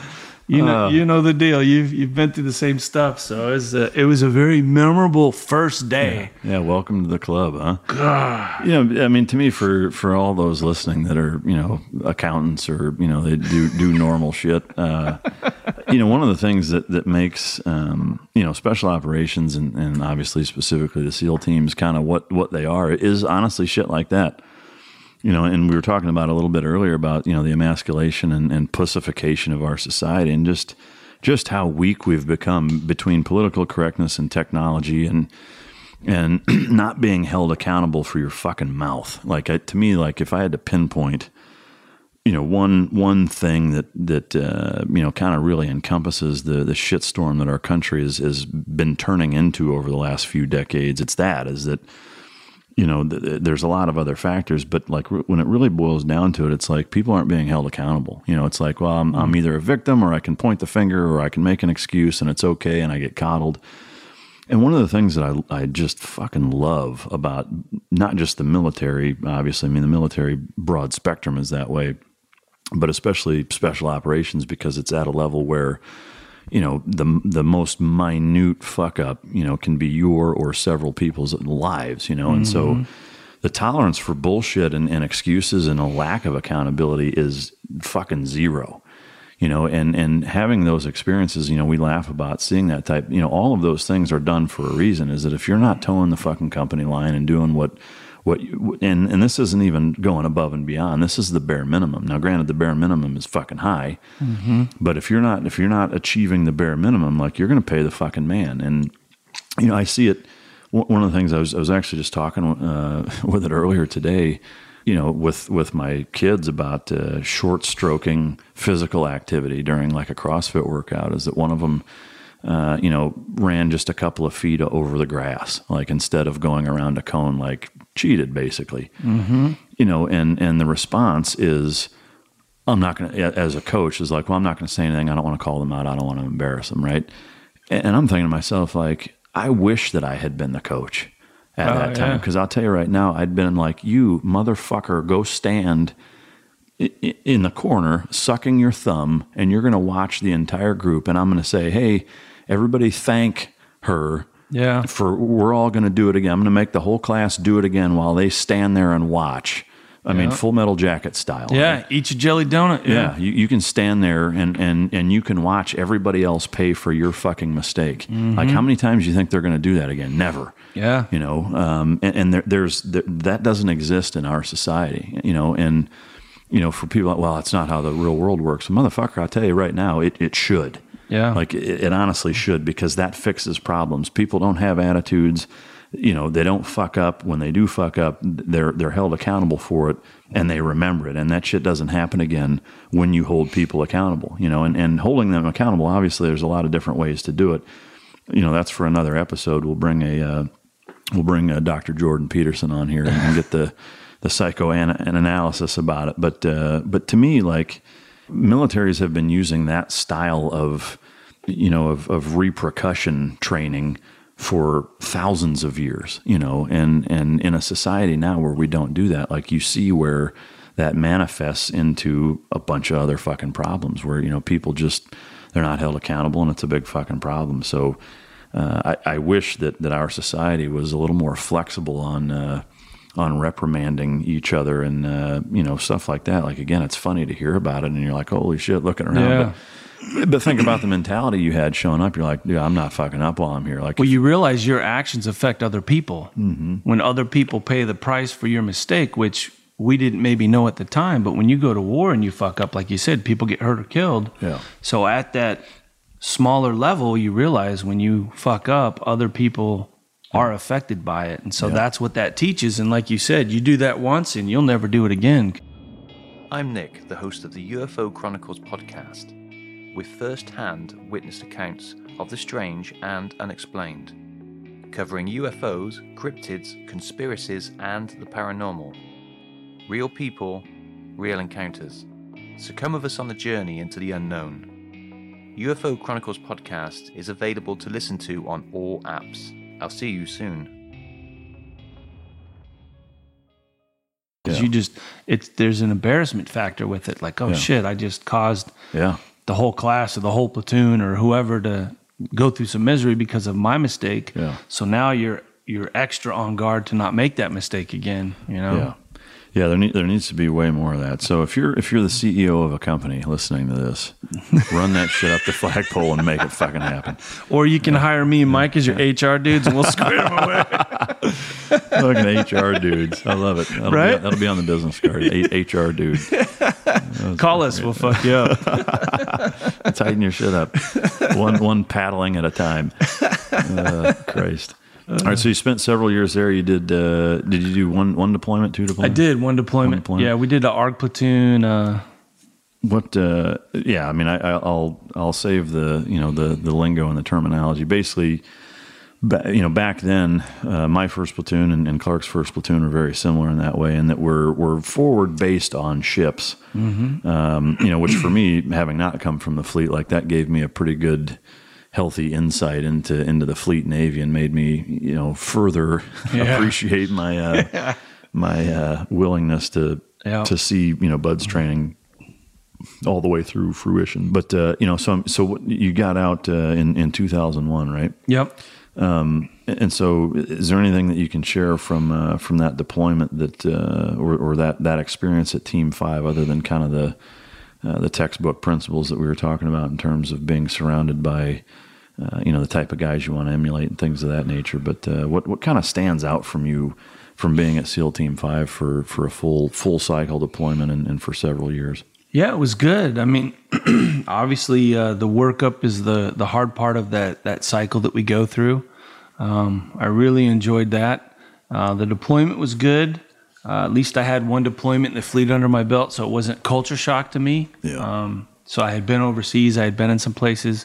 I appreciated the lifestyle adjustment. Obviously, a deployment in the fleet compared to we stayed at a pretty nice joint in Thailand on the beach, little bungalows, and we would have our muster at noon with a beer in the pool, as opposed to covered, as opposed to chipping fucking paint off the wall and covered in gray paint at 7 a.m. and so it really was that contrast of the lifestyles and stuff. And I did enjoy being on a ship as a team guy. It's a much different experience. Yeah. Then you got that trident on your flight suit. You can kind of walk where you want, as opposed to little Clarky the deck seaman covered in gray. Hey, get out of here! Cabin boy. Shoot away.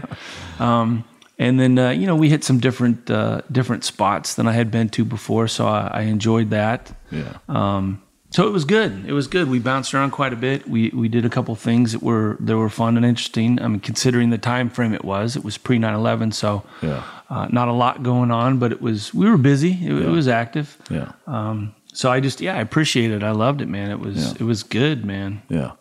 Yeah, no, I'm in the same boat. I mean, that my first deployment pre 9/11 too, and similarly, being on a ship, I had similar sentiments. But I'm curious. So once you actually got out and were making the transition out into the civilian world, I mean, that's when you moved to Thailand, for a little while. I mean, Christ, I got to hear about that. For those listening, Thailand, and especially for the Navy, but even in some other aspects of the military, like Thailand is like the Las Vegas of the world for the military, or for the Navy at least, is that. Like, it's just crazy shit that happens there, and so, to me, anybody, whether it's you or Babs or whoever, it's like, I moved to Thailand. I'm like, this fucking dirty bastard. That's right. Like, so naturally I got to hear, like, what drove you, other than maybe the obvious, to move to Thailand? Like, tell me, what the fuck was that all about? Yeah, dude, Thailand's kind of the Wild West. So basically, after my deployment with 5, divorce initiated. Which is not uncommon in the military. Teams are no exception. Yeah. And that really was the toughest time to this day in my life. Especially the divorce was just brutal. We had 2 kids. This was the same girl I'd been with for 9 years from college. And so, I mean, finances ruined. Things were really tough. That started some static with me and my upper chain of command at the team, and that's ultimately why I got out. So for me, Thailand was just kind of a getaway from all that. I just wanted to go over there for a little bit. I did a little bit more of the hippie route. I was more of a beach bum. I still had fun with the nightlife and the what do you mean? The shiny lights, the establishments that are there. But I found some peace in the nature there. One, the Thai culture is awesome. They're super mellow people. They're just these little peaceful Buddhist people. They call it the land of smiles. They're just happy, dude. And so I was coming from, I had a divorce in my personal life. I had somewhat of a divorce from Team 5. I was battling my command master chief at the time. So for me, it was just I just want to be a bum on a beach, dude. Yeah. I had a little ocean kayak. I'd paddle out and just kind of cruise up the shoreline. So it was. Where were you at in Thailand? A little place called Jomtien, which is just outside of Pattaya, which is nuts. So it was kind of like being in the suburb just outside of Vegas. I could dip into the craziness and then I could fade away to the beach life. Yeah. But it's so easy to get around. You can hop on a boat or an airplane and be on some island for a few days and stuff. So it was super cool. Enjoyed the people. Not a fan of the food so much. No shit. I love Thai food. Thai food's good, man, but never trust a fart in Thailand, man. You know what I mean? It's just, I always had that that stomach issue over there. So, but yeah, man, it was just, I love that island lifestyle, man. So it was cool. I got out of the teams about 5 months before 9/11. Yeah. So unfortunately I wasn't issued a crystal ball. Yeah. I saw 9/11 go down when I was in Thailand, and I'm like, God, are you kidding me, man? I mean, it was just so horrible to be away from your country when that happens. It was like, I got to get back somehow. I don't know what I'm going to do. Yeah. I was still pretty bitter with my experience with my command master chief, so I ended up coming back home and talking to some buddies of mine. They introduced me to the concept of 19th Group, a Reserve Special Forces unit. They have 19th Group and 20th Group. So, and that's out of Watkins, Colorado. Watkins, Colorado, just outside of Denver. That's close to the Colorado Springs. At that time, the teams didn't really have an active reserve component. They had like OST-1. Basically, I guess you build pallets for platoons or something. It wasn't anything logistics assholes. Yeah, it was like, no, that's okay. So I was kind of looking at easing back into it. Obviously, I wanted to be a part of the cause because 9/11 just sucked for everybody. Yeah. So I heard about this Reserve SS stuff, and I'm like, wow, that's cool. And if it ends up being cool, I'm sure I could snake my way into active duty. Mm-hmm. And what an experience that would be to be both blue and green in special operations, like me as a like the growth that would occur. Yeah. And for those listening, blue, Navy, green, Army. Yep. 19th Group Special Forces. Special Forces is specific to the Army. That's one of the common, I think, mistakes that both media and civilian folks make is they say Special Forces as opposed to Special Operations. Special Forces is Green Berets, but so this is a reserve Green Beret or Special Forces group out of Watkins, Colorado that he joined up with. But yeah, and they're pretty good dudes. I got introduced to SF dudes when I was in Oki. They got some first group dudes out of there, so I was hanging out with some of their SIF dudes and stuff. And so I didn't speak Green Beret fluently, and I still don't. Yeah. But my introduction to them was SIF dudes. Yeah. They're pretty badass. However, when I got to Fort Bragg, I realized it's a large community, and not everyone is a door kicker. I was like, oh, shit. Yeah. No disrespect to my SF brothers, but the SIF guys are a little more intense than the logistics dudes, the other Green Berets, and so yeah. I mean, I had a good taste in my mouth about these SF dudes. The dudes at Watkins were awesome dudes, man. They put you in a rec company, getting you ready for selection and stuff. But because of my prior background, they even waived selection, which I was nervous about because I said, look, I appreciate that, but I'm not asking for favors and we've had dudes come to Buds from SF. You got to go one day. You got to go back to kindergarten with everybody else. Yeah, you got to prove your shit. I don't want favors. I don't want to show up to brag with this little piece of paper. Hey, and then people are like, fuck this guy. Well, and that's exactly what happened. Fuck this guy. Well, so it was kind of like I was trapped between mom and dad fighting. So the unit, they were like, no, bro, you're a fully qualified dude. Like, really, you should go through MOS and language and, whatever. Robin Sage and get out or whatever. They had an abbreviated format for me in mind when I got to Fort Bragg. They're like, fuck you. They were like, who the fuck are you? And what was funny is a lot of the students didn't know what the Trident was because at that time they had the 18 X-ray program. So they had these little SF babies. And so literally we're in formation and I'm like, so what'd you do before this? And like, oh, I worked at Arby's. And I was like, holy shit, dude. For real you did? Yeah. I mean, I was... late 20. I was probably almost 30 at the time. Yeah. And so they would say, oh, what's that on your uniform? And I'm like, oh, I can play with this shit, dude. So I'd be like, well, I was in the Navy. What'd you do in the Navy? Oh, I was a naval astronaut. And they would just be like, dude. But then the instructors would come around in formation and they would stop and they'd be like, what the fuck are you doing here? And I'm like, man, I don't know, dude. One of my favorite memories was one of our entrance tests was to swim 50 meters in boots and utes. Yeah. And so they line you up alphabetically. Go ahead. It's boots and utilities, like in camouflage, like full full pants and in your boots, and tops. But go ahead. So we're lined up alphabetically. So Impastato, I'm in the middle, and I'm just hanging out. And so finally, I get to the edge of the pool, and this dude in fins and a mask looks up at me, and he goes, "Are you fucking with me, bro?" He goes, "I'm pretty sure you can swim 50 meters." Yeah. So it was cool. I jump in the pool, and I swim 25 out and 25 back. And so it was kind of a funny. Some of the instructors thought it was funny, and some didn't. So what happened was I never got into a phase of training. I would report to the National Guard liaison because they brought me straight across as an E5. So I was a sergeant. Well, my TAC, I was going in as an 18 Charlie, which is a demo guy. And my TAC was like, "Well, how are you already an E5 in the Army?" And I said, "Well, they brought me straight across. They tried to bump me down a couple of ranks, but I told them I'm not coming in as an E3. Like, I earned my E5. I have a family. I have some pay concerns." And so they did some paperwork. I came straight across as a sergeant. Well, that doesn't fly in the Army. Yeah. They have their PLDC leadership course. So they're like, "Well, hold on, bro. You didn't go through selection. You didn't go through PLDC. Like, you're here for SUT, small unit tactics, second phase." And I'm like, "Bro, I'm just doing what the piece of paper says. Like, I'm willing to do anything you want." Yeah. So what I learned about their SF process, the Q course, is it's not really a pipeline like ours is. They'll send a dude out for selection, and then he goes home for a couple months, and then he'll come out for second phase, go home for a couple months. It's very modular in that you can do it in bits and pieces. So it's not total immersion ball kicking like we had. No, it's phase by phase. And so then they were like, "Well, maybe he's got SEER school, but it's not Army SEER school, so let's send him to SEER school." So I literally would report to the National Guard liaison and say, "Did I get a phase of training today?" "No." So I'd go home. So I sat there at Fort Bragg frustrated, willing to do anything, not asking for favors.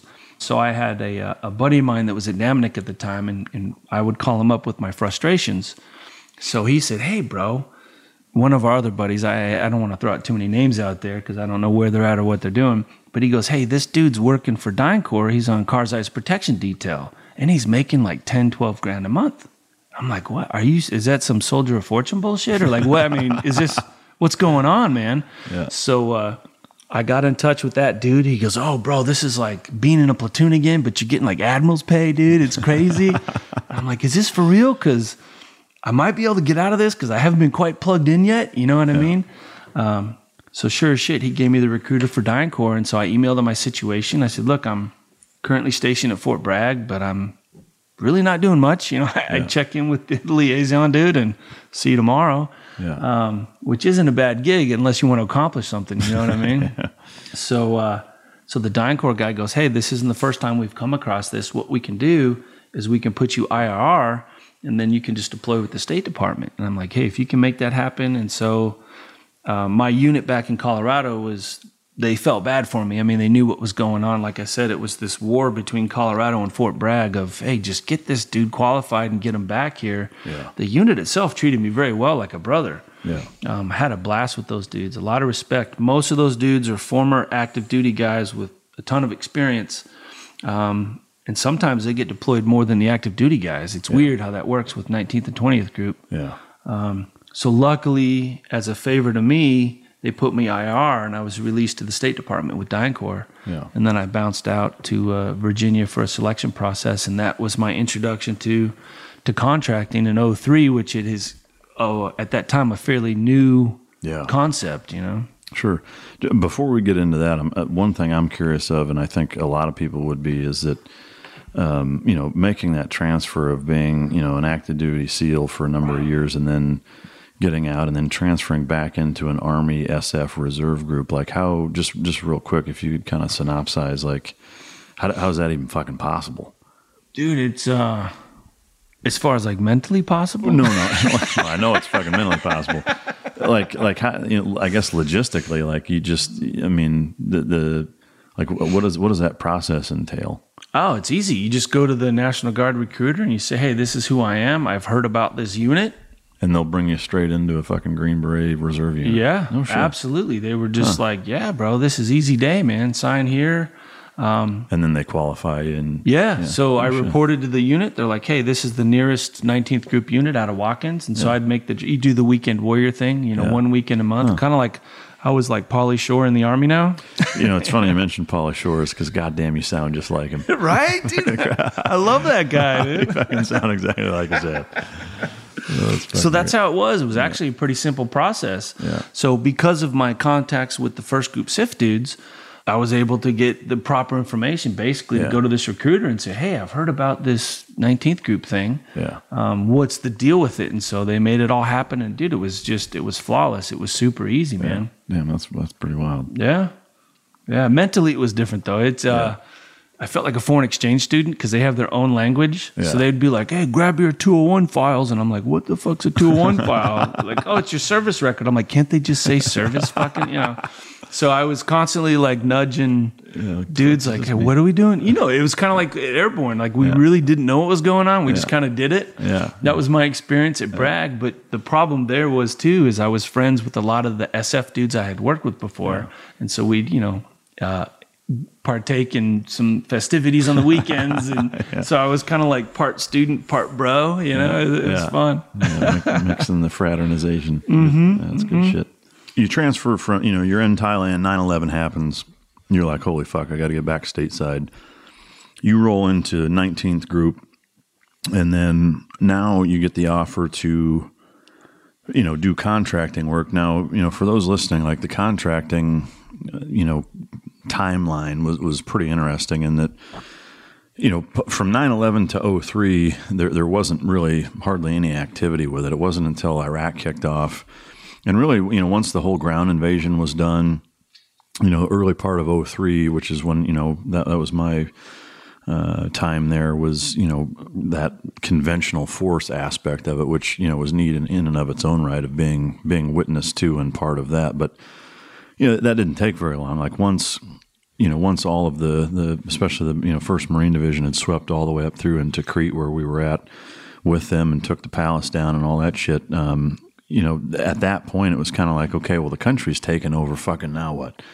And I remember not long after I left there, that's when contracting started to pick up, and then it just increased, steadily over and over. And one of the things, again, kind of the premise of this interview and this episode is that experience, the contracting side of special operators. Once they get out and they're like, fuck it, I'm going to go make, $1,200, $1,500 a day, $2,000 if they're, supervisor, whatever, program manager, shit like that. Like, they're going to go make more money, but there's elements of it that are very, very similar, but there's some that are pretty fucking contrasted, and so I'm real anxious and excited to get into this portion of the interview where, kind of hearing your experiences with the contracting side, because, I have a ton of really good friends, some of which have been killed doing contracting, but that have worked for Dynacore and Triple Canopy and Blackwater and MBM and, all these other companies that have done the contracting thing. And so, I know that you worked for several different ones. The first one was Dynacore, but once you got that State Department offer and were put in a position to where you could go do the selection, walk me through just kind of that process of transferring over into working for a contracting company and what that looks like. Yeah, definitely. I've always kind of had that Forrest Gump kind of luck. I was beating my head against the wall with this SF process. Couldn't get that off the runway, and so just through my conversations with brothers, this opportunity presented itself. Had no idea what I was getting into, just off the good word of some bros. So I went off to Virginia for a selection process. The early days of contracting were pretty pure. You had to have pretty much a soft background. So it was a lot of CAG dudes, SF dudes, and team guys. That's Delta and... Yep. For those not familiar, CAG and Delta are interchangeable. But go ahead. Yeah, absolutely. So the selection process was nothing really to speak of at that time because it had been around for a short time, but it had just grown a bit to where they had kind of a senior cadre that just needed some good dudes to get boots on the ground initially. So the selection process was pretty much just to make sure you were good to go. Mm-hmm. They had some shooting courses and stuff, and it was fairly basic. They trusted your background quite a bit. Yeah. They just verified that you were still current. You weren't some team guy in the 80s and hadn't done anything in 20 years or whatever, they made sure you were fairly current and you were still proficient. For me, initially, I was supposed to go to the KPD, the Cars Eye Protection Detail. But some things had changed overseas, and so my entire class, we were told the last day that we were going to Israel. So I was like, I don't even know where that's at on a map. On all this cold weather shit in my hotel room, I can just leave it. Like, okay. I was totally pumped for this Cars Eye thing. And I find myself being whisked away to Israel, and it was weird. Then it turns into kind of this like weird series of events where it was like a Scooby-Doo mystery. So, okay, I think I'm going to Afghanistan, but now I'm going to Israel.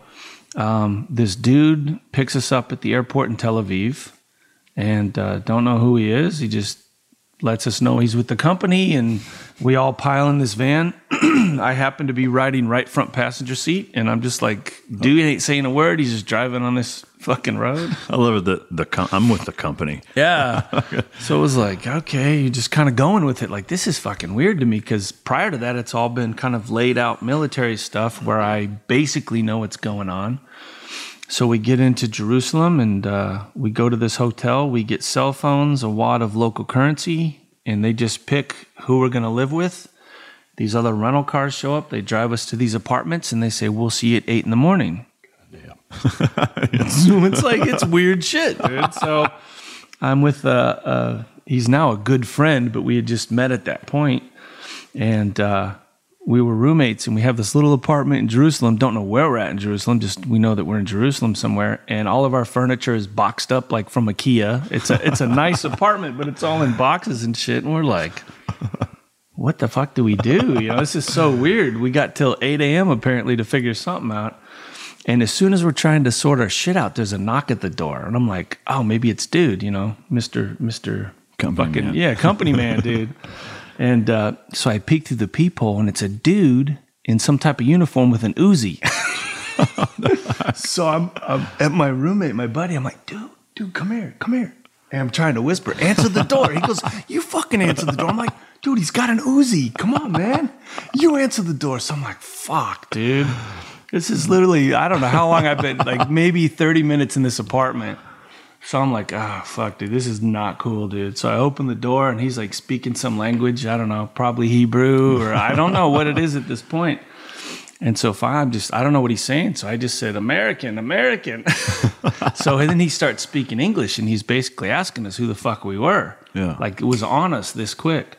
Jesus. And so we show him our passports, and he ends up kind of fucking off, whatever. So we, as the story unfolded, we kind of got our wits about us. Our apartment was right next door to Ariel Sharon's compound, and that was he's the prime minister of Israel at the time. And that was like his Secret Service going, who the fuck are these weird dudes that just moved in this apartment? So they didn't fucking, the company didn't deconflict that with the host nation? No, or give us a heads up. Hey, by the way, your Christ. Apartment is right next to the White House. You know what I mean? Yeah, so, holy shit. All right, so here I'm gonna delve off into the weeds for a hot minute. Is that for all you conspiracy theory fucks out there that think that the government is capable of pulling off 9/11, like they can't even. No. Like when I hear that shit, like I laugh. I'm like, if you had any idea how fucking incompetent our government actually was, like it's laughable to think that they could pull off something like 9/11. Like honestly, like choke yourself. Not possible. No way. Like they can't get themselves out of a wet fucking paper bag 90% of the time. But, you're giving them too much credit when you think they can mastermind. Like no fucking way. Like 99 out of 100 people would have fucked that up before they even thought about it happening. But anyway. Yeah, 100%, man. So yeah, dude, I was just in a weird fucking world, man. And we ended up making it work. I think a lot of that in the early days. Anytime anything is new is the best time to be a part of it. Oh, yeah. Because the rules haven't been written. The book hasn't been written. Like it doesn't exist yet. It's in its infancy. And so we just made shit up as we went, dude. So we end up, we tried to find some food that night. And I remember going out of the apartment, and me and my buddy looked right. We looked left, and we're like, fuck, we just went left. We ended up finding a sandwich shop, and here's another dude in a chair with an Uzi pointed at us, and he's like tapping the trigger with his fingers. We walk up. I'm like, this place is nuts, bro. So we end up getting some little sandwich. They pick us up the next day, and they brief us. Yeah, at 8. Yeah, the car pulled up at 8, and we went to the consulate. So the embassies in Tel Aviv, the consulates in Jerusalem. And we still don't know really what's going on. Like, what are we doing here? We all thought we were going to be in Afghanistan. Now we're got Uzis pointed at us. Like, this is fucking weird, man. I'm Nick, the host of the UFO Chronicles podcast, with first-hand witness accounts of the strange and unexplained, covering UFOs, cryptids, conspiracies, and the paranormal. Real people, real encounters. So come with us on the journey into the unknown. UFO Chronicles podcast is available to listen to on all apps. I'll see you soon.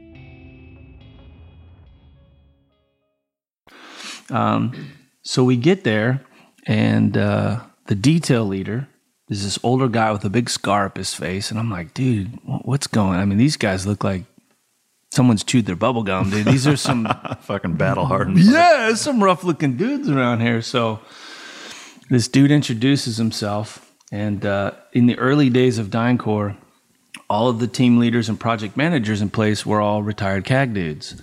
So they are all just, CAG by nature is just kind of serious entity. Yeah, no fucking sense of humor. No, and these guys, I always call them, how do I describe the CAG dudes? Homicidal Harvard grads with zero social skills. Oh, shit. That's just kind of how they struck me. This is really the first time I was kind of hanging out with these cats.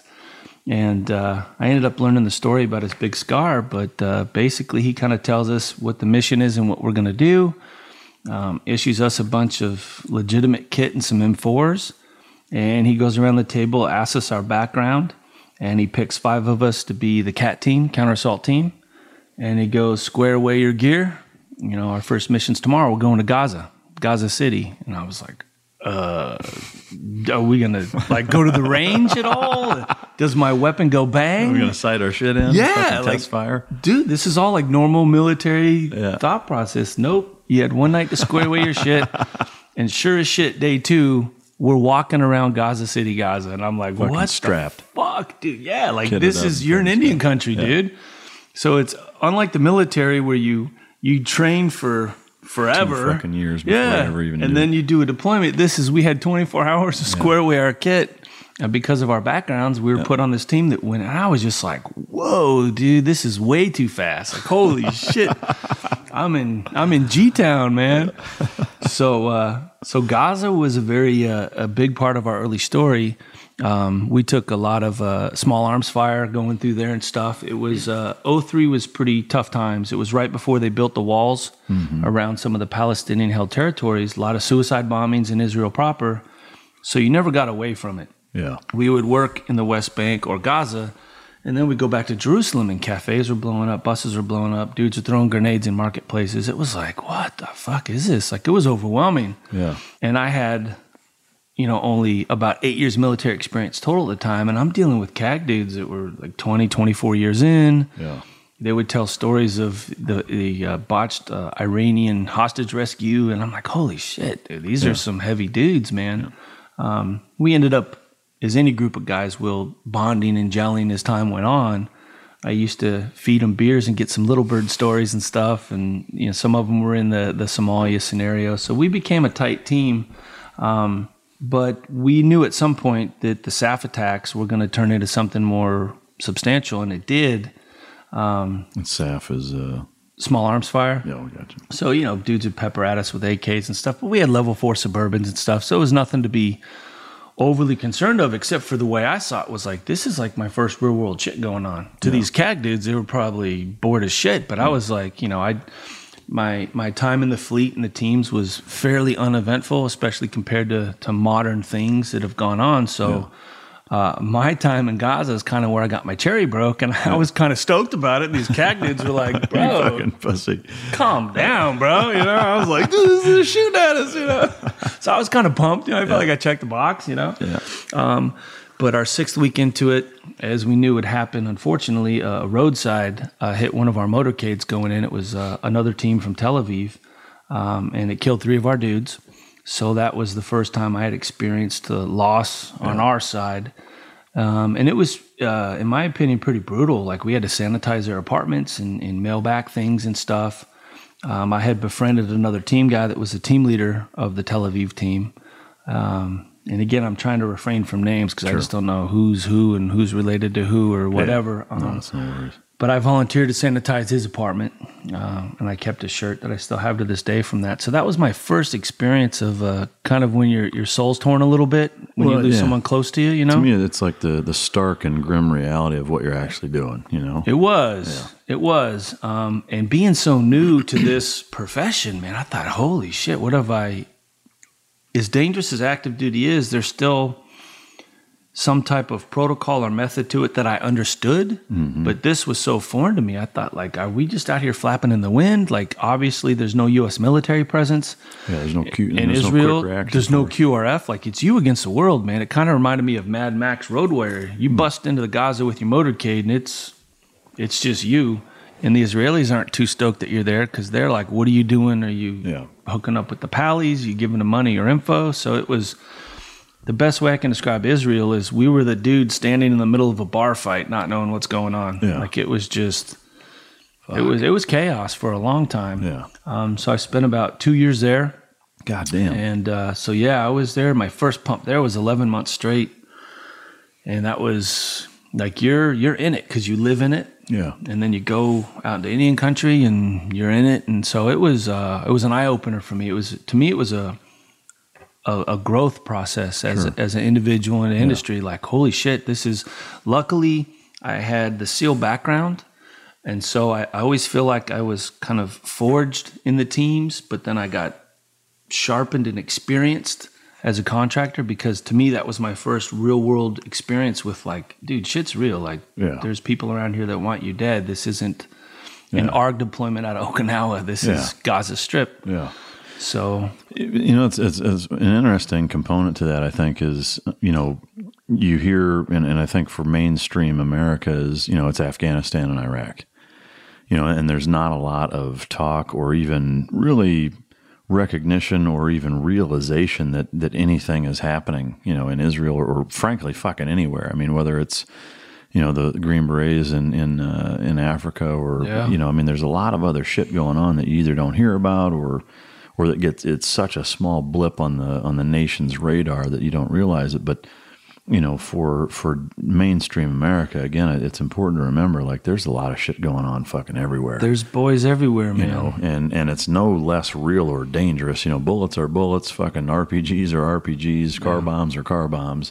And more importantly, intent is fucking intent. You know, when somebody wants to take your fucking life because you're an American, like, I don't give a shit where you're at. Like, that shit is real, you know, and that's an important component for people to remember is that, you know, kind of the varsity mentality of Afghanistan and Iraq, because there's, you know, volume wise, such high numbers there, isn't necessarily proportionate to the level of danger or loss or hanging it out there. And I would argue that frankly, you know, in a lot of these other places, because there's such a lack of resources, that you're hanging it out worse. Yeah. Really, you know, I mean, because I know, like, again, I never contracted overseas. I did, you know, a very brief stint here stateside as I was transitioning out of the military. But, you know, I had a number of friends, several of whom have been lost, but doing contracting work. But, you know, the ones that were in Iraq and Afghanistan, which I know we'll get into here in a minute, but, you know, that there's, even though the U.S. military is not technically there to support you, they're at least still there. Yeah. You know, they may not be a phone call away the way they are when you're on active duty, but Christ, there's at least still dudes there that at least give, even if it's a false sense of security, like there's at least, you know, tens of thousands or even hundreds of thousands, depending on what time you're there. And in what theater there to fucking help you out. But you know, again, like, to me, that's a kind of a forgotten front. You know, Israel, Gaza Strip, parts of Africa, Horn of Africa. You know, that shit's still pretty gnarly and active, and it doesn't get a whole lot of press. But anyway, so you spent better part of 2 years there. Yeah, I did 5 pumps in and out. God. My first one was 11 months, and then we. Fucking cheers to that. Cheers, brother. We're clinking on that one. So it was good. It was. I learned a lot, man. Contracting for me, it really opened my eyes to. There's obviously before that, I just there was kind of the NSW way of doing things, where as a contractor, now I had access to CAG dudes, SF dudes. So I picked their brain, man. It was student time. We'd go to the range. I would study their tactics. We would all run different courses of fire. So to me, the learning curve went through the roof, because it was like, dude, I'm training with guys I never had access to before. And a lot of these dudes were Jedis, 20 plus years. And so I was like, holy shit, I found my Miyagi. I just studied everything they did. And it was the early days of contracting before it got watered down were truly humbling and amazing. Yeah. These individuals that I broke bread with and drank beers with, just I really appreciated that moment. Like, holy shit, you know, I'm really learning a lot about life and about the real world. And it was initially a very, very good experience, man. Yeah. It started out a good thing. Yeah, you know, it's funny you mention that. I mean, the little bit of contracting I did, again, it was here stateside, just teaching, you know, some Army guys basic, it was 3 days of pistol, 3 days of rifle, like basic marksmanship training, but it was from a tactical standpoint. So it was, you know, the same type of shit that we would do like day one of the range. But but what was neat is that I was with a same type of environment, is that there was 4 of us, and there was me, obviously from a SEAL background. There was a Force Recon guy, a Ranger, and a Green Beret. Oh, nice. Yeah. You know, and so like the 4 of us, and these guys, this was in late 08, like August of 08. So, you know, all these cats had been doing contracting for a few years, and you know, so had some pretty fucking good experience. But then also their culture from their prospective service branch that contributed pretty significantly to you know, the way they did things, and again the tactics. And I did kind of the same thing. As I spent about 4 months working with these guys, and even though it was just basic, you know, 3 days of pistol, 3 days of rifle on a flat range, it was still real eye-opening. And I did very similar things, and then I was like, I'm going to keep my fucking mouth shut, and I'm going to learn from these guys. And I did. Like, that's when I transferred over into wanting to shoot a Glock, and here's the ironic thing, or almost it's almost embarrassing. Like, I learned more about shooting working with those guys than I ever did in the SEAL teams. I mean, not that we didn't spend a lot of time shooting, but it was very specific and very one-dimensional in terms of, it was all naval special warfare. It was all SEAL team stuff, whereas like working with guys that had different experiences, like I learned a shitload about shooting and became a much better shot because of it. But definitely. But yeah, I definitely echo your sentiments there, and it's interesting to hear, you know, that you had a similar experience that way. But yeah.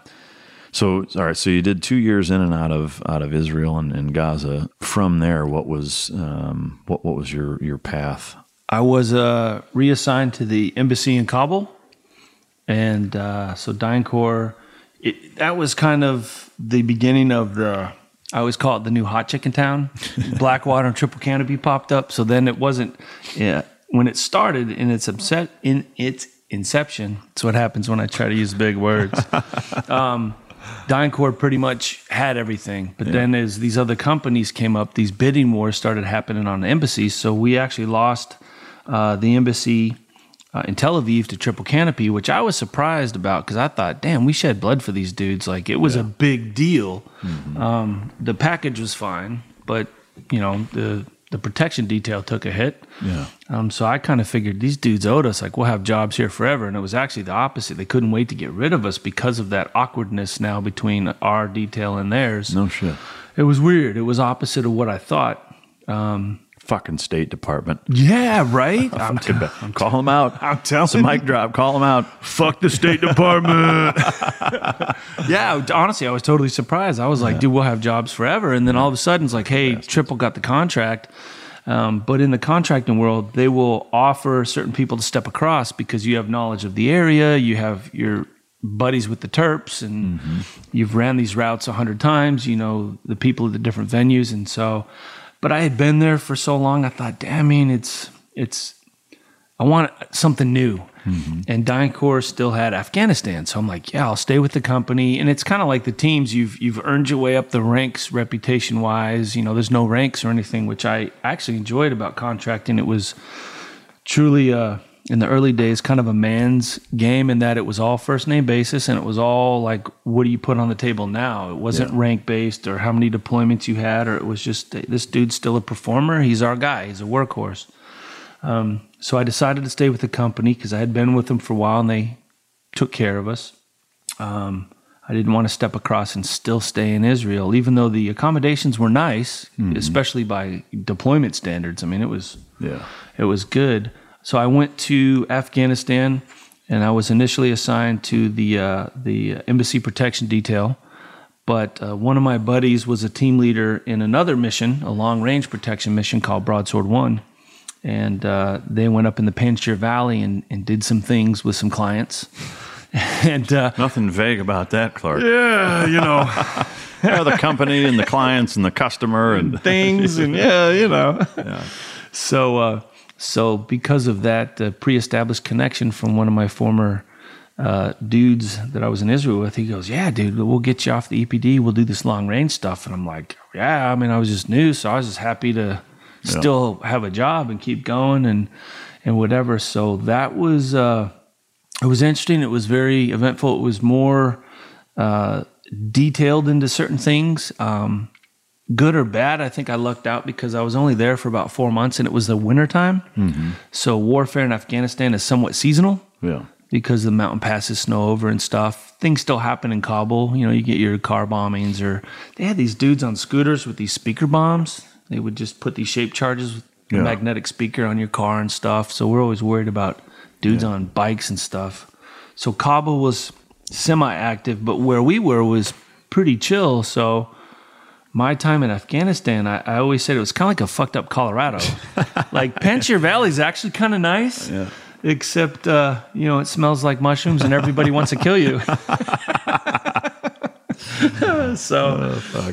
But I enjoyed the experience of it because it was an extra layer to the contract side that I wasn't aware of. So it was interesting, but uneventful. Yeah. So it kind of satisfied just a curiosity factor of, wow, contracting, you open a door and there's 3 more doors, and you can open that door and then there's 3 more doors, and you can start to climb into some cubby holes with it. So it was interesting in that aspect. It wasn't as eventful as Israel had been, but it was interesting as shit, man. I remember going up into Panjshir, and there's burnout Russian tanks and shit. Yeah. I just wanted to scream, "Wolverines!" But I wish I had fucked them up. Fucking Red Dawn style. I know. So, I mean, when you were there, I mean, was there an element of still that Russian 80s, influence there? Obviously, but I mean, what kind of impact did that have on your guys' operations, if any? Or was it just more like almost sightseeing? No, it was, our in-brief was pretty down and dirty. These people here aren't scared of you. Yeah. They fought the Russians for 10 years. They fought each other for 10 years. Every step you take, you better own it like it's American soil. Yeah. These fuckers, I don't know where you came from or what you've experienced, but they're not scared of you. You have to own your shit. Yeah. So I was like, what the fuck does that mean, dude? And I remember bend over, I'll show you. My team leader at the time was this ex-SF dude, and our first venue, we went to meet somebody out in town, and it was funny, man. I was with my buddy. I'll kind of get back to him later on. I call it the trilogy. I was in Israel, Afghanistan, Iraq with the same dude. So I was like, if you have like that typical like battle buddy, like this is my boy, man. I'll call him J-Lo. Nothing to do with the singer. But anyway, our first night there, they throw us in what they call the jammer car. And it's not electronic jammings. It's this Road Warrior welded big ass bumper fucking car that they just ram cars out of the way. Like this motorcade doesn't fucking stop.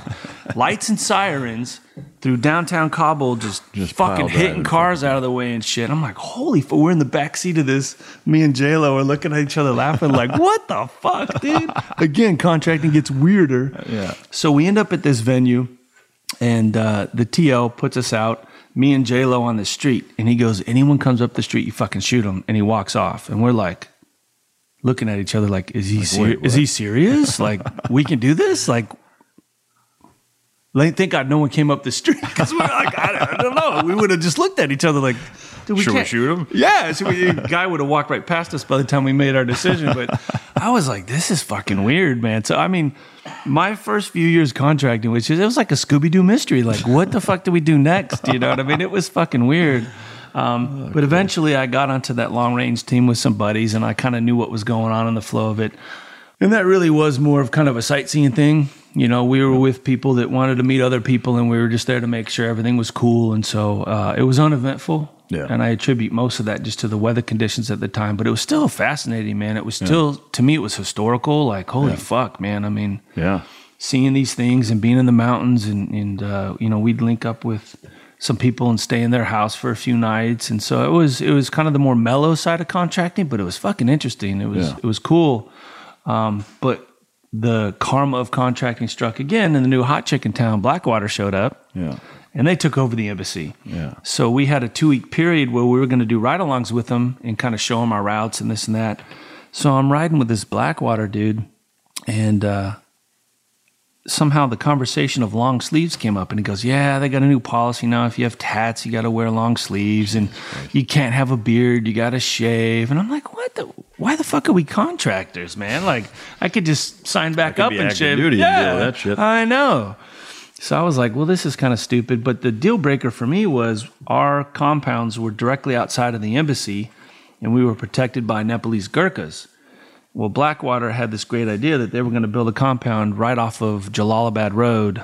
And I'm like, that's not a good thing. Like, it's an unprotected site right off a really heavy stretch of road that gets hit a lot, and there's a lot of bad guys out there. So I didn't have a warm and fuzzy about it. So again, I decided to not step across with the new hot chick in town. I decided to stay with DynCorp. So I sat at home for 6 months, and DynCorp, there's always these bidding wars on contracts with these companies, and the big three at that time were Blackwater, Triple Canopy, and DynCorp. But DynCorp was kind of the dying old man, and really Blackwater and Triple Canopy were taking over. So I waited as long as I could, but again, venting my frustrations to the Brotherhood, a project in Iraq had kicked off, and the project managers were Duke Leonard and Dennis Chalker. So I was like, oh, whatever they're into, I'm in, dude, because that's just old school for some epic shit. Yeah. And so I hopped on board, and that was all word of mouth, man. They wanted all team guys, and it was very cool. And it was funny because Denny was our command master chief at Buds. Yeah. And so I'm like, dude, I get to see that dude again. Like, it's going to be fucking weird. And not to fast forward too much, but my first day in Iraq, I was so excited. I was waiting outside the ready room, and I see Duke and Denny doing their little perimeter patrol around our camp, and Denny breaks off, and I'm like, oh, fuck, dude, he's coming over to me, dude. I'm like the kid that's at the bus stop early, first day of school. Fucking principal shows up. Dude, and he comes right over to me, and he just kind of gives me this up and down. What class did I put you through? I just started laughing. I said, do I still call you Master Chief? I don't know what to call you. And he goes, call me Denny. And he just shook my hand. And I said, 215, Denny. And so that started kind of that whole chapter of it. So, and that was more of a training side type thing. Yeah. So that was, it was cool. But still with DynCorp. No, that was USIS, USIS. Okay. Oh, I got you. And so we jokingly say, because it was a training mission, that USIS turned into ISIS. USIS turned into ISIS. I'm pretty sure some of our former students are. Oh, I don't doubt it. It was baffling, but I got away from it was a DoD contract, a training mission. Yeah. And our mission was to create an Iraqi Tier 1 unit, which is impossible because they're only there because they're related to somebody and they don't want to exercise, and they have ADs all over the place. And so it was a kind of a disaster in a handbasket, but we had access to a lot of good shit because of that budget, man. It was good, man. One question, I guess, that 6-month period that you sat at home still working for DynCorp or still being attached to them, like, were you shit out of luck, or were they paying you at all? Or no, just fucking no. And that's the downside to contracting. When you're not on contract, you don't get shit. So you watch that bank account shrink. Yeah. Which is fine for a while, but when nothing's coming in and all this shit's going out, like, the bank account gets small quick. So that's why I started hitting the panic button, and some bros were like, well, hey, I got this if you want to break away from that State Department shit. Yeah. So I'm like, yeah, dude, if it's all team guys doing some shit. Yeah. So when you were with USIS, what year was that? Was that in 06, 07? Yep. So did that kind of round out your contracting career with them doing that? Or? That did. I finished that out, and I realized my first deployment on the Shiloh was 96. Now here it is 07, and I'm in Baghdad. I've been gone for 11 years. my 2 kids went from tots to teenagers. It literally, I was so caught up in that storm of trying to move forward that I realized, like, damn, my kids are teenagers, dude. Yeah. And at that time, when I was in Israel, I started to date my current wife. Mm-hmm. And so, once you fall in love and you have other interests, like, shit gets a little scary in that. Like, there's repercussions. When I was kind of in between marriages, I just didn't give a fuck. Like, whatever, dude, it's just me. Yeah. I realized my kids are getting older. I'm now in love with this gal. And I'm like, fuck, dude, why am I doing this? And then I remember we used to fly into like either Jordan or UAE, have a night, and then you'd fly in. And I'd be sitting there in my hotel room. Like, it's one thing if you're in the military. Like, I have a choice. I could walk away from this. Yeah. Why am I doing this shit? Like, is it the paycheck? Is it the bros I keep finding? I luckily I was on good details, because as it got watered down over the years, there were some shit details. Anyone who was a security guard for half a day was now a contractor. Yeah, I mean, that's one of the things that I noticed just even in 2008, talking to the guys that I had met doing the little bit of contracting I did, was that early on, like you said, that 2003, 2004 time frame, it was super selective. The pay was good, but there was only like 1 or 2 shows in town, and they could do that. But as these new, chick of the weeks, as you put it, pop up, like, when the bidding wars start, then it's like, okay, well, how do we lower our price? Well, we lower our price by lowering our standards, and now you got beat cops and fucking security guards. Exactly. And, dudes that, no disrespect, but have no fucking business, doing that type of work, and they're doing it, and so to me, like, that was a fucking scary element. And I never really had a whole lot of interest in doing contract work on a broader spectrum like that, but and a lot of it, frankly, was from hearing kind of the horror stories of guys as I was getting out, because I got out in November of 2008. Hearing some of those stories of how it's getting watered down, and over that period of time, how it had gotten into what it had gotten into. But so you had a fair bit of experience with the contracting, and then so now you decide, okay, I'm done with the fucking contracting. I'm done with the military. I'm going to come back stateside, and now you decide, I'm gonna go into the Phoenix Police Department, basically. Yeah. Walk us through that process of how kind of that went. So it was kind of funny. In contracting world, we used to bag on cops that were getting in. Yeah. Who the fuck are these pussies, and all the shit. And they were kind of the second class citizens. Yeah. And kind of a funny story, I guess I can name drop this dude. So part of that ERU project in Iraq was Mark Geist, who's better known as Oz these days. So he was on the same detail, but we became buddies because he's from Colorado. So I'm like, oh, fuck, I'm from Colorado, bro. He was a Marine, but he was a cop. So we were all kind of like, oh, you're a fucking cop, dude, whatever. So his call sign back then was Polter, because his name is Mark Geist, Poltergeist. Yeah. So, like, I mean, we used to just, whatever, give each other hard times and stuff. And so it was kind of funny. I remember thinking, like, fucking cops and all this shit. But then I started realizing, like, what are you going to do when you get back home? I had a great time in Iraq. I did 2 pumps there. We hit Route Irish a lot. It was active, I mean, it was 06, 07 was kind of that second wind of violence. Yeah, man, that was a hotbed of a time to be in Iraq. I don't give a fuck who you are. If you're wearing an American flag, like, there's some shit you were a on. Target, man. And luckily, I had already been somewhat indoctrinated in Israel. But each AO had its own, like, people ask me which one was the worst. Israel was more evil because it's like biblical hatred between 2 people. Afghanistan was more wild. It was like the Wild West. There was no control, and nobody scared of nobody. It was kind of a big fuck you contest. But Iraq was pretty fucking legit, man. Our camp was outside of the BIOP, is the airport there.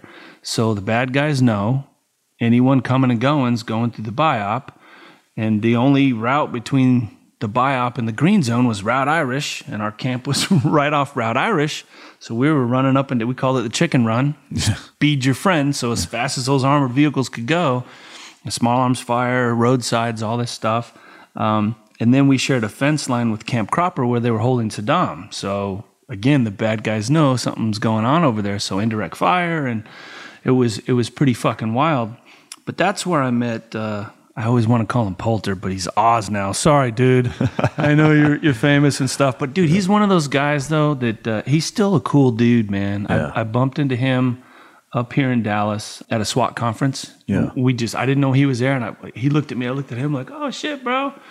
And we still chat because he still lives in Colorado. Yeah. And so the next time I'm there, I want to sit down with him. And what an experience, obviously, he's been through. Yeah. But he was one of the dudes that kind of turned me on to the idea of law enforcement, in that, what the fuck am I going to do? My advice to people that want to join the military nowadays is learn something in the military that will translate when you get out. Yeah. I wish I had been a corpsman or something, or learned a language. I was a 60-gunner air rep. So if you're hiring for air mobility or you need some belt fed shit, you know, a stunt double for Full Metal Jacket 2, I'll play Animal Mother's son. That's about it. So it was people like him that kind of got that thought process going. And so I came back in 2007. I left Iraq. Went home to Colorado, and I'm sure you've experienced this. There's that honeymoon phase where you're home, you're glad to be home, and you see your parents and you see your friends, and shit's cool. But then the reality happens of like, well, what the fuck am I gonna do now? Yeah. And so that was my conundrum. I thought, well, shit. I mean, let me look into this cop stuff. So I looked on some websites. Basically, nobody was hiring in Colorado. Yeah. There's like 3,000 dudes try out for 2 slots in some podunk sheriff's department. One of my buddies that was a contractor who was a former cop, he was a Chicago cop, he said, bro, especially a dude like you need to go to a big city. Mm-hmm. Don't go to some small department. They won't be able to handle it. Like you need to blend in a great, he was a Chicago dude, so he knew. Mm-hmm. So my brother was living in Phoenix at the time. So I got on Phoenix's website, and right on the website it said, like, now hiring 500 dudes. And I'm like, oh, fuck, I can slip through the cracks, dude. I can be the gray dude for a minute. Yeah. And so in Colorado, they only tested like twice a year. The chances of getting it were none. So I call the number for the Phoenix dude. He's like, oh, yeah, we have a written exam every week. Just come on down. And I'm like, shit. So I call my brother. He goes, yeah, come on down, dude. So I hop in my Jeep, and I go down, and I barely passed the written, but I passed. Fucking ASVAB waiver. Yeah. Well, they gave you like bonus points for being a veteran, and that's what qualified me. Swear to God. Great. It was like 10 points for veteran, and that's what bumped me above. Like, we feel bad for you, so we're gonna let you fucking come in. Yeah, since you ate the pencil. So yeah, I went through that hire process, and I ended up. My brother owned some properties in Phoenix, so he shacked me up in one of his apartments, and I went through the process. You'll like this part. So it goes back to my Bud's talent. So I go through. There's like a written test, a PT test, and then there's like a background investigation. And the background thing was interesting because the background detective. Luckily, he was a cool dude, because talking to some of my other buddies, they did not have cool people that hired them. This dude's like, hey, I need to know everywhere you've lived. Anywhere you spent the night, I need to know. And I'm like, you know, I was in the military, dude. Like, holy shit. And I was on a floating boat that went, there's probably places I forgot. So I tried to remember everywhere I fucking been. And we were there for hours. I was just like, and then I was in Guam. And then I was at Tinian, and, you know, whatever. Just, holy fuck, how many places do we go? Yeah. And then it started with, I need to go over every tattoo you have. And I'm like, oh, shit. So how much time you got? Yeah, again, poor dude's typing away like, okay, what's on the left? You know. So somehow I made it through most of the process. I did have to do the polygraph twice, but I passed.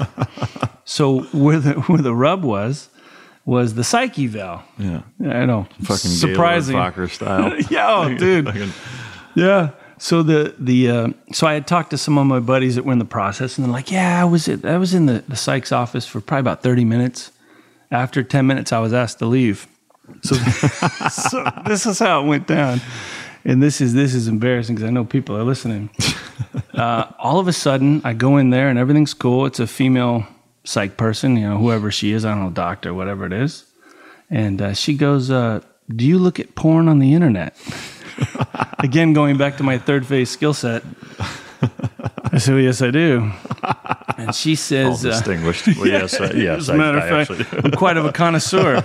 I'll take porn for $400, Alex. telling you, if that was a game show, man. Fucking slay it. Oh, dude. Some deployments are lonely, So I said, well, yeah, I do. And she said, well, do you look at anything inappropriate, like animals or children? And I'm like, no. And she said something about, like, what do you look at? And I said something smart-ass remark about Asian porn or whatever.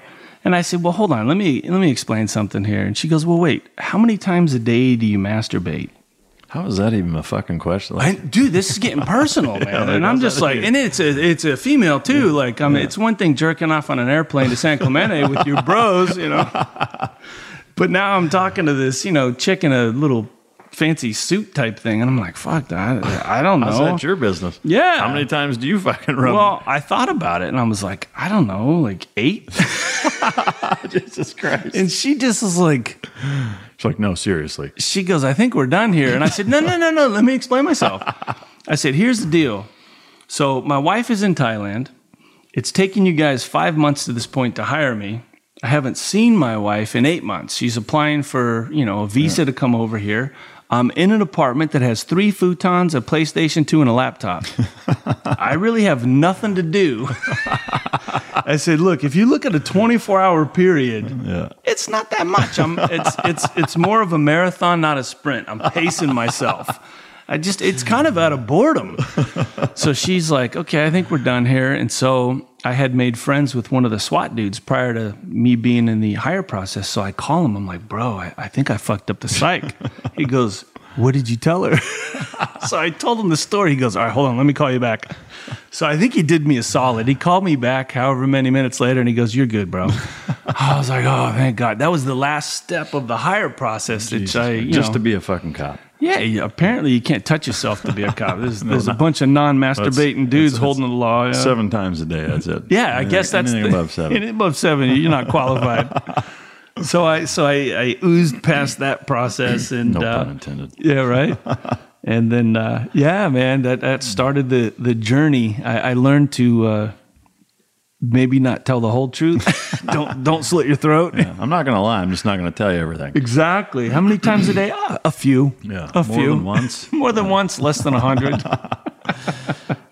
Christ. So one of the things that I think I know I'm curious about in terms of transferring over from between being a SEAL and doing years as a contractor and going through some shit there, and then transferring over to Phoenix PD, like. I know that one of the things that a lot of civilians either assume or wonder about is tempering your temperament or your mentality, your your behavior, basically, from going through all of that and now being a cop interacting with Joe Q public fucking citizen, we'll get into kind of the chronological timeline of your experience there and get into some of the meat and potatoes of the patrol and narc work. But I'm curious, did you find it difficult to be in the academy, whether it's the academy or out on the street or whatever? Is it realizing you're not in fucking Iraq, you're not in Afghanistan, you're not in Israel, you're in Phoenix, fucking Arizona, and this dude, isn't trying to kill you. He doesn't have a suicide vest. What can you tell me about that experience in terms of being able to temper that mentality a little bit? And was it a struggle or how did that work? Yeah, definitely. It's definitely a change of your mindset. The academy did a good job of, and there was a group of us, there was other vets that were in that process. And I think we all kind of struggled with the same thing. I learned early on in scenarios in the academy, you can't solve everything by shooting them.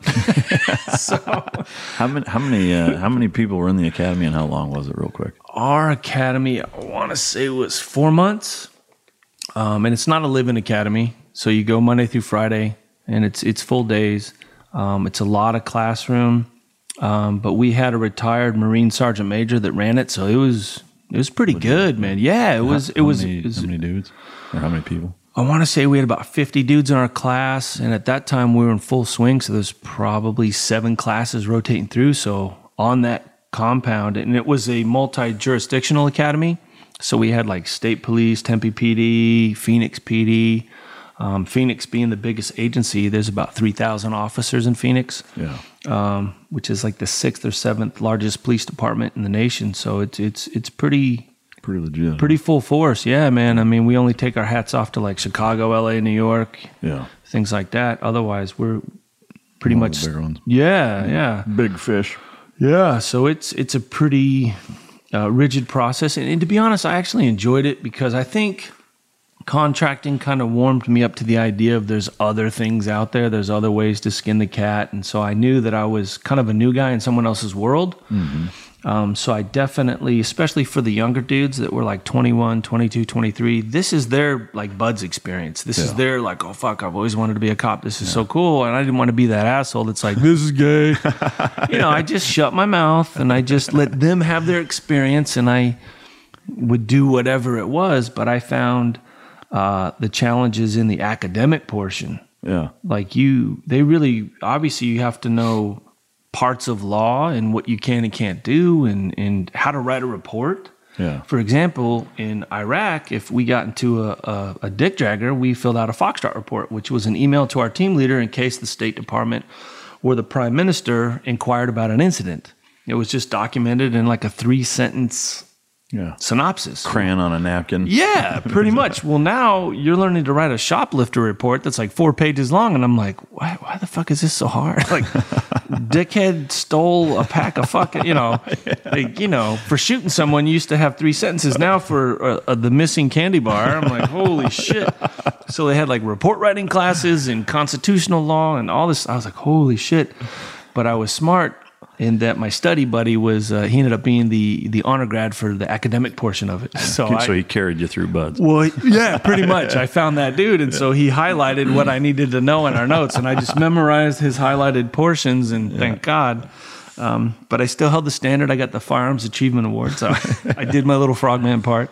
Yeah. I could still shoot good, but I appreciated it for what it was. Yeah. The defensive tactics were pretty legit back then. They got away from the Kung Fu Seagal shit. Yeah. A lot of the DT instructors, there was some local MMA gym that they were training, so they actually got you out there and battled with you, because some of these recruits had never been in a fight. Yeah. And so you would go for it. I mean, they would line you up and you would just duke it out and stuff. And they had a little event called baby boxing and stuff. And so I appreciated it for what it was. I did have some problems early on in the scenarios because I was a little too quick to go to the gun. Yeah. And I'm shocked by that. It's weird, right? Well, they teach you how to de-escalate stuff and do different things. And so having contracting opened my mind to other things, obviously working with other people from other units and stuff. So I was pretty receptive to it. And dude, in fact, I wish I could remember his name. I was on a break, and again, there were 7 classes running through, and this old dude was looking at me. I think I remember. I don't want to say his name because it could be wrong, but he was looking at me. And I'll find the name because you would know it. Yeah. And he's looking at me. And he walks over to me and he goes, "Were you in the teams, bro?" I was like, "Yeah." I'm Nick, the host of the UFO Chronicles podcast, with first-hand witness accounts of the strange and unexplained, covering UFOs, cryptids, conspiracies, and the paranormal. Real people, real encounters. So come with us on the journey into the unknown. UFO Chronicles podcast is available to listen to on all apps. I'll see you soon. And he goes, "So was I." And he gave me his name, and I'm like, holy shit, I remember he was a warrant officer. Yeah. And I was like, holy fucking shit, you look different now. He was actually hired by Gilbert PD. No shit. And I was like, small world, man. Yeah, no, there's a couple of canine officers. Shout out to Gilbert PD and Steve, and I sold a dog to those guys named Bink that ended up having to get his nuts cut off because he had a swollen prostate, so he got retired pretty early. But those guys are doing some solid work in Gilbert. So, shout out to Steve and Bink and the other crew out there. But nice, man. Oh, and real quick, dude, you did me a solid. Remember you sent a book signed to Mike Lynn, who's a canine handler out of Phoenix. Yeah. And he was so pumped. And he's like, "I can't believe you know Mike Ridland." And the fact that you sent that book, man, he was so pumped, man. He's still with canines now. He was a SWAT dude, but went into canines and was so super pumped about your book, dude. So thank you for doing that, man. Shit, anytime, man. That's easy day, man. But that was cool. That's good shit. But yeah, so you met the warrant officer and yeah, so that was badass, dude. Small world. Yeah. And actually I was treated pretty well by the cadre there because they obviously know your background and shit. Yeah. And they knew I was quiet and humble and allowed other people to have the experience. So no one fucked with me being a former team guy. There was another SF dude going in another class, and so we kind of were buddies and things. I'm curious about that, like academy wise. Obviously knowing your background's half of it, but did you find that course was more like a gentleman's course, or was it more like was it more that way for you and not some of the other people because of your background, or what was that? Definitely. I saw it more as a gentleman's course, whereas there were people that were stressed the fuck out, but they were good. I was a squad leader. It's semi-paramilitary. Yeah. And so some of the things I had learned in the military and even contracting, I was able to pay forward. I think 3 of the 4 squad leaders were former military.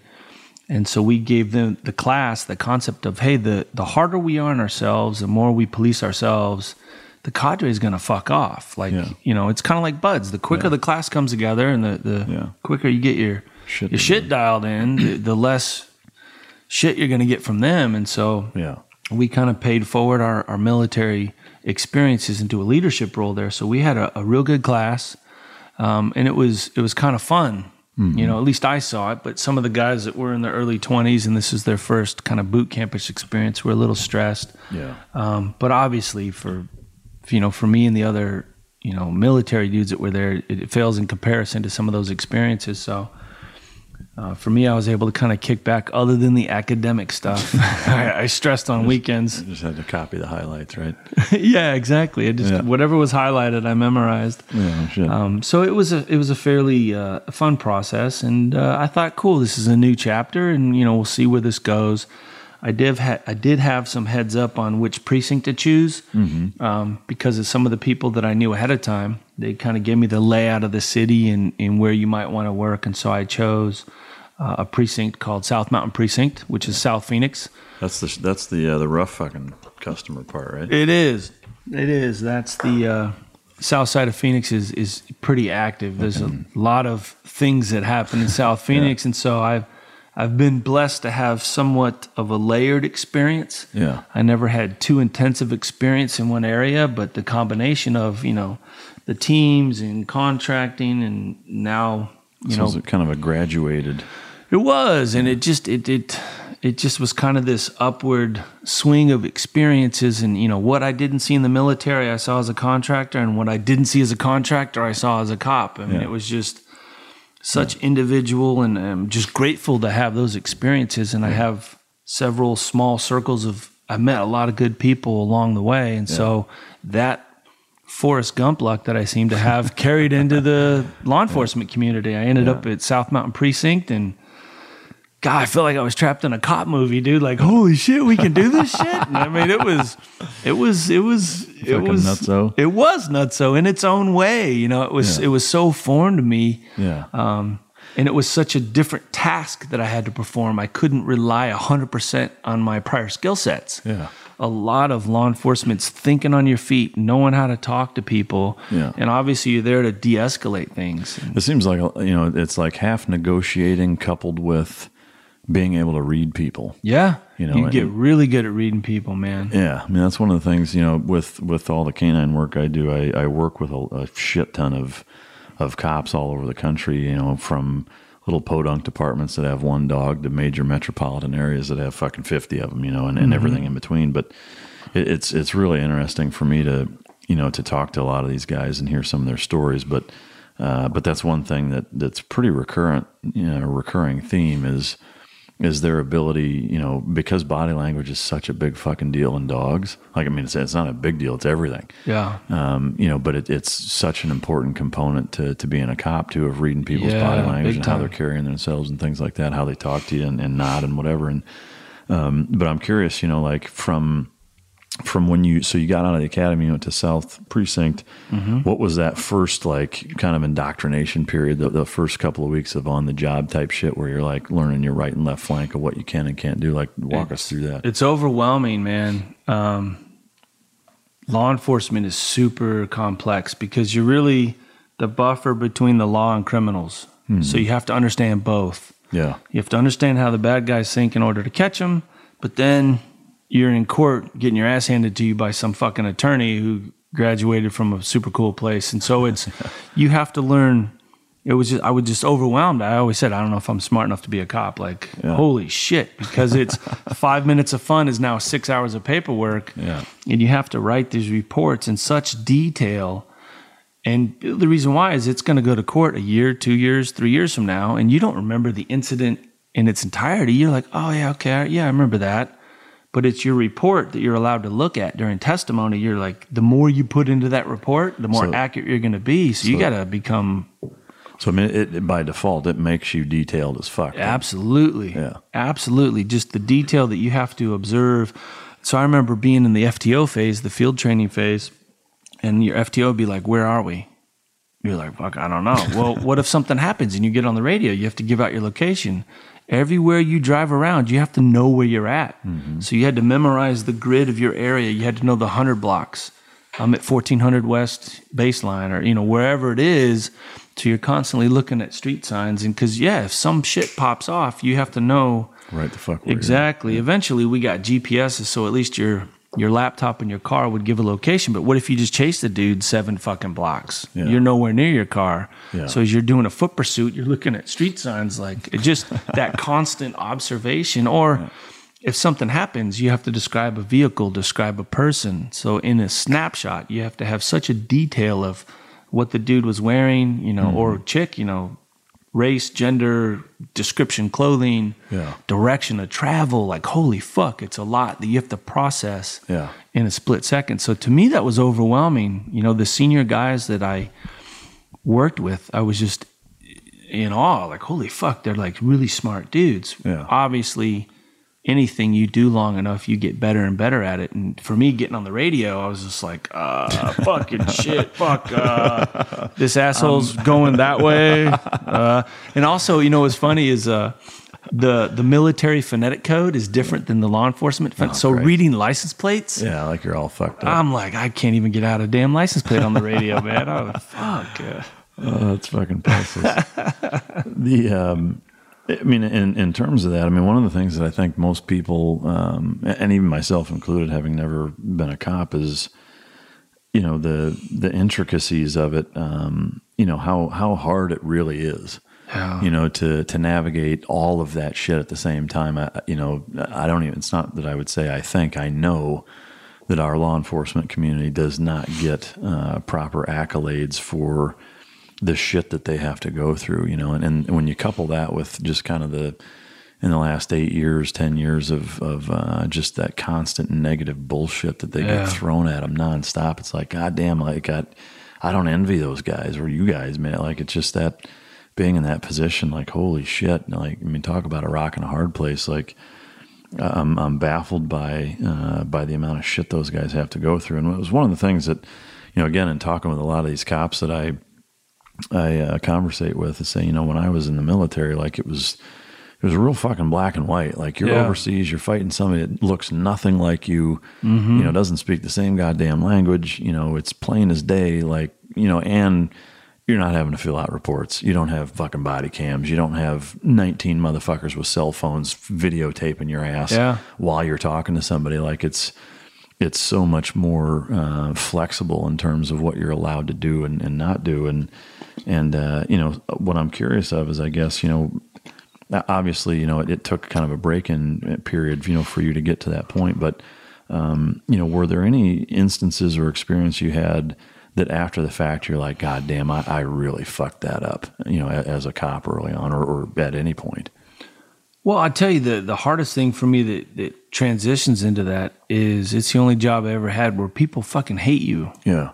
I'm used to being liked. I was the class clown as a kid, as a team guy. You're kind of a popular dude. Everyone loves team guys and, whatever. Everything was kind of shits and giggles. Like, it was a good vibe. Whereas a cop, like, motherfuckers hate you just because. Yeah. And you eventually realize, like, they don't hate you. They just hate the uniform. Yeah. They hate the establishment of it. Yeah, they hate what you represent. Or, I mean, we always jokingly said they hate you till they need you. You know, if someone's bleeding on the front lawn, even the thugs will call 911 sometimes, yeah. Yeah, so and then shoot you when you fucking show up. Yeah, that happens, man. So it was a tough transition. For me, it was that mental shift of, damn, dude, like there's just people that fucking hate you, even kids flipping you off in the neighborhoods and shit. Yeah. Throwing fucking rocks and shit. Yeah, it was tough, man. It was just that like realization of like you're around misery. Like nobody calls you because it's like, hey, we're having a barbecue, come over. It's like something bad happened. It's this person's worst 15 minutes of their life, and then you go to the next call and the next call. And so if you ever wonder why a cop's grumpy, you don't know what call he just came from. Yeah, you know, it could have been a call where some infant was stabbed by a babysitter or something, and now he's dealing with your fucking barking dog complaint, and he's like, I really don't give a shit about your barking dog. Yeah. You think he's rude, but he just saw a dead baby or a car on fire with, you know, whatever. You know, there's bad things that cops see. For me, my overseas service, I was able to compartmentalize that. Yeah. I didn't really bring it home.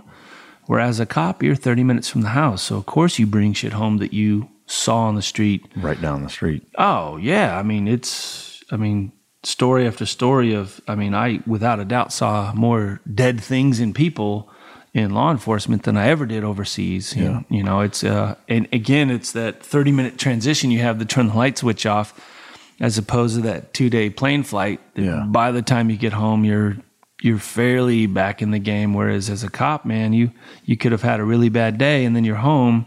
And as soon as your foot's in the door, you got to be dad and husband, and so it's a quick transition. So hats off to the brothers and sisters still doing it, because it takes its toll on you, man. No, I mean, like I said, having not been in that position, but being around it a lot more than most people, I see the toll that it takes, and I'm routinely impressed with the thin blue line, as it were, and their ability to handle that with such equanimity in terms of of just being able to being faced with just a shit sandwich and being able to handle it and be the buffer between evil and every fucking buddy else. Yeah. They are the bumper that exists between fucking good and bad.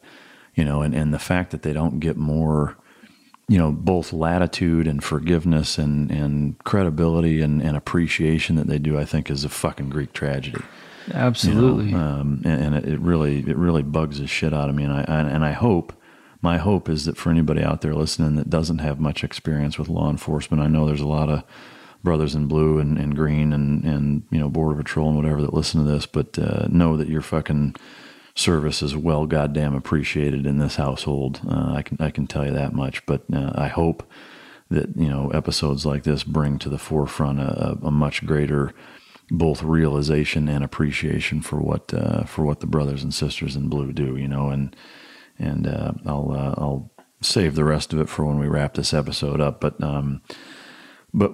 moving past kind of the coming into your own, as it were, as a patrol guy, from 2007 until about 2016 or so, is when you were there. I mean, that's a pretty significant amount of time. Mm-hmm. Now, obviously, you did patrol for a number of years, but then you got into, we'll call it the sexier stuff. Nothing against the patrol guys out there, but they're the sled dogs. They're the hard workers. Yeah, man. That's the bulk of the work that needs to be done, and that's the fucking reality of it. Like, yeah. To me, it's very similar to the military, like patrol, infantry, whatever. Yeah. Like it's, you need motherfuckers putting out there work, grinding it out day in, day out. And that is what keeps fucking law and order in communities, but there's another side that, obviously that's where more movies are made and books are written about and people are, I think, inherently more interested in because of the rarity of it. But, from a narcotics and undercover work and things of that nature, I know that, because of it not being that long ago, that there's a number of things that you can't discuss, but there are several that you are, and we're going to get into that. Walk me through kind of chronologically, from patrol, how long you did that, and then moving into the narc and undercover stuff. Yeah, it was pretty quick, actually. I want to say... That's what she said. You're right. I know. I'm still working on that. 8 times a day, you ain't lasting 4 hours. I know. I got a hair trigger, man. I got like the equivalent of the competition gun with the hair trigger. Got a 2-pound trigger. Oh, man. Absolutely.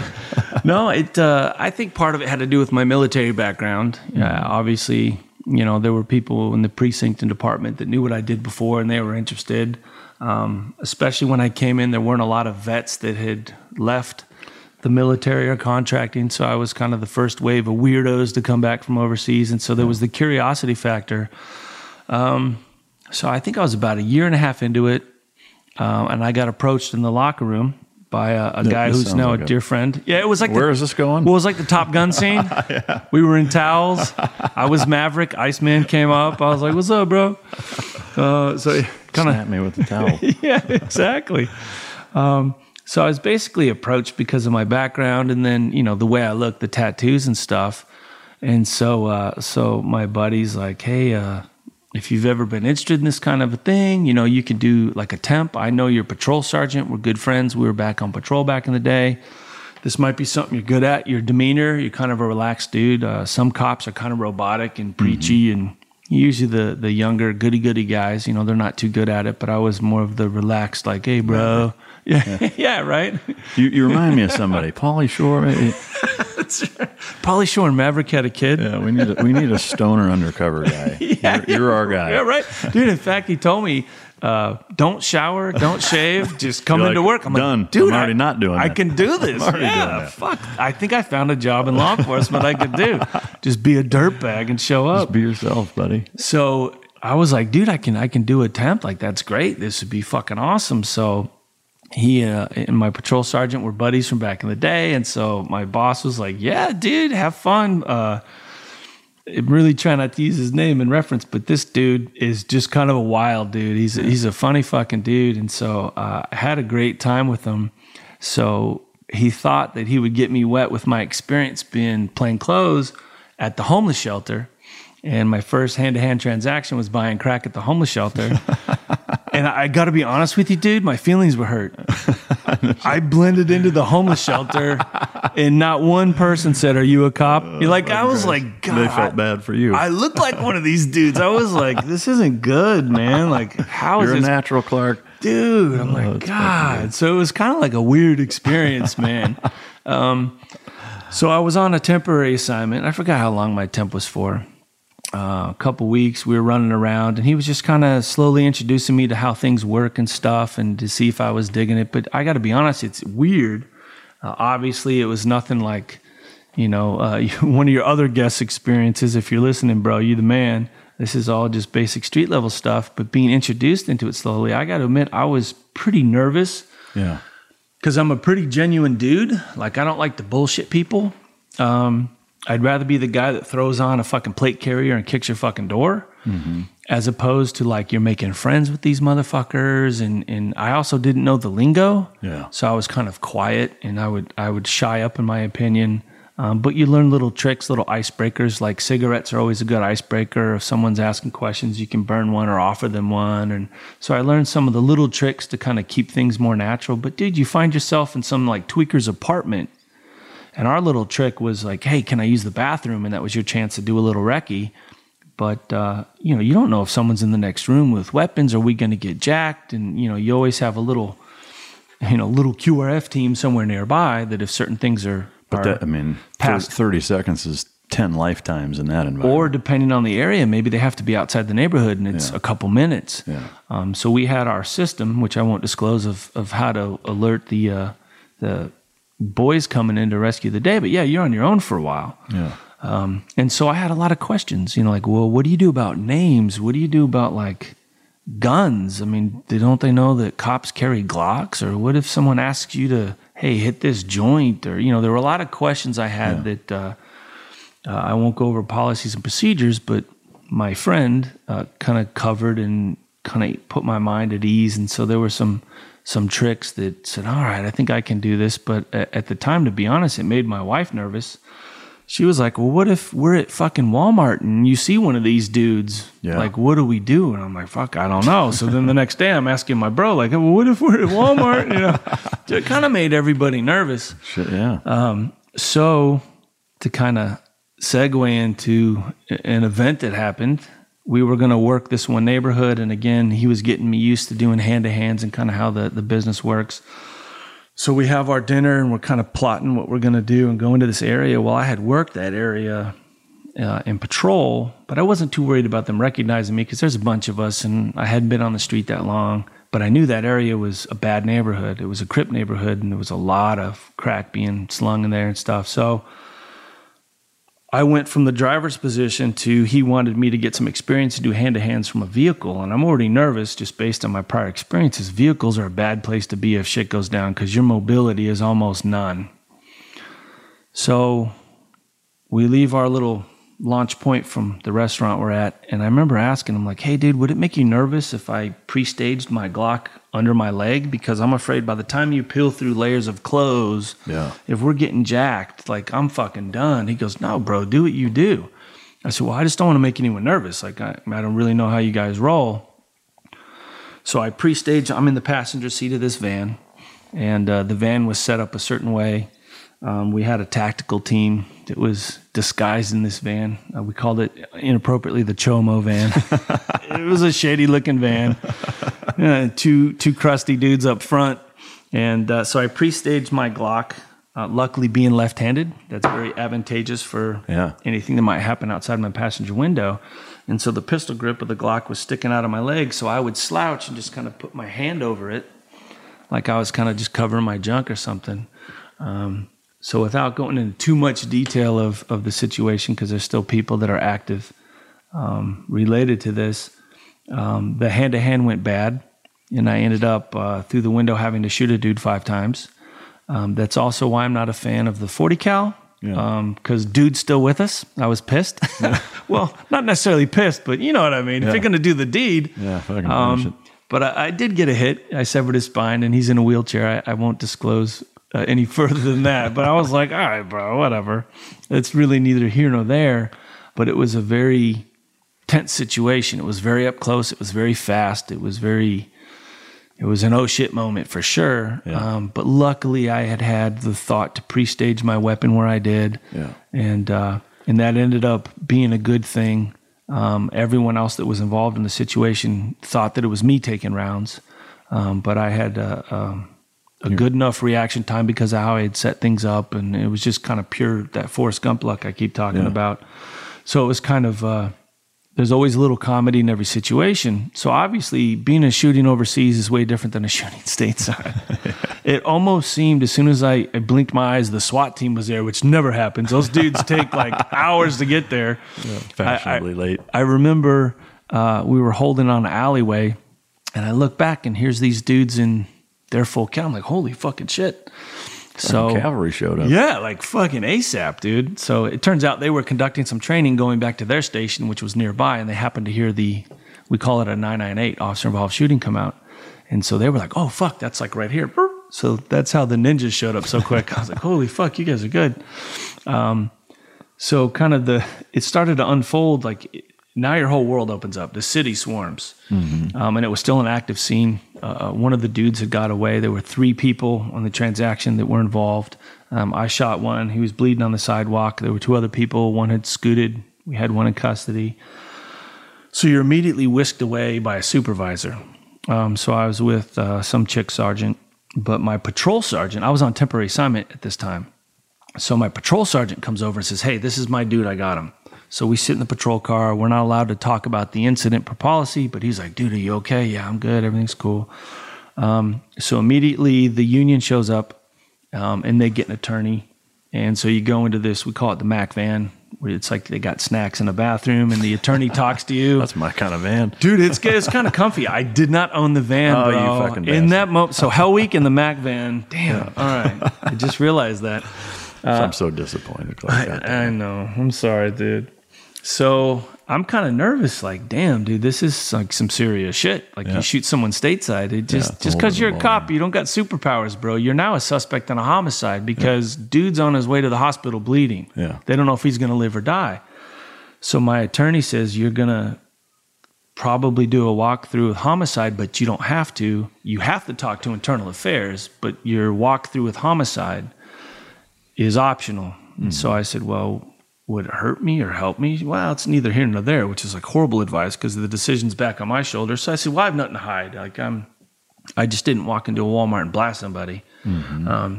So I did my walkthrough with homicide, and this is kind of the funny part.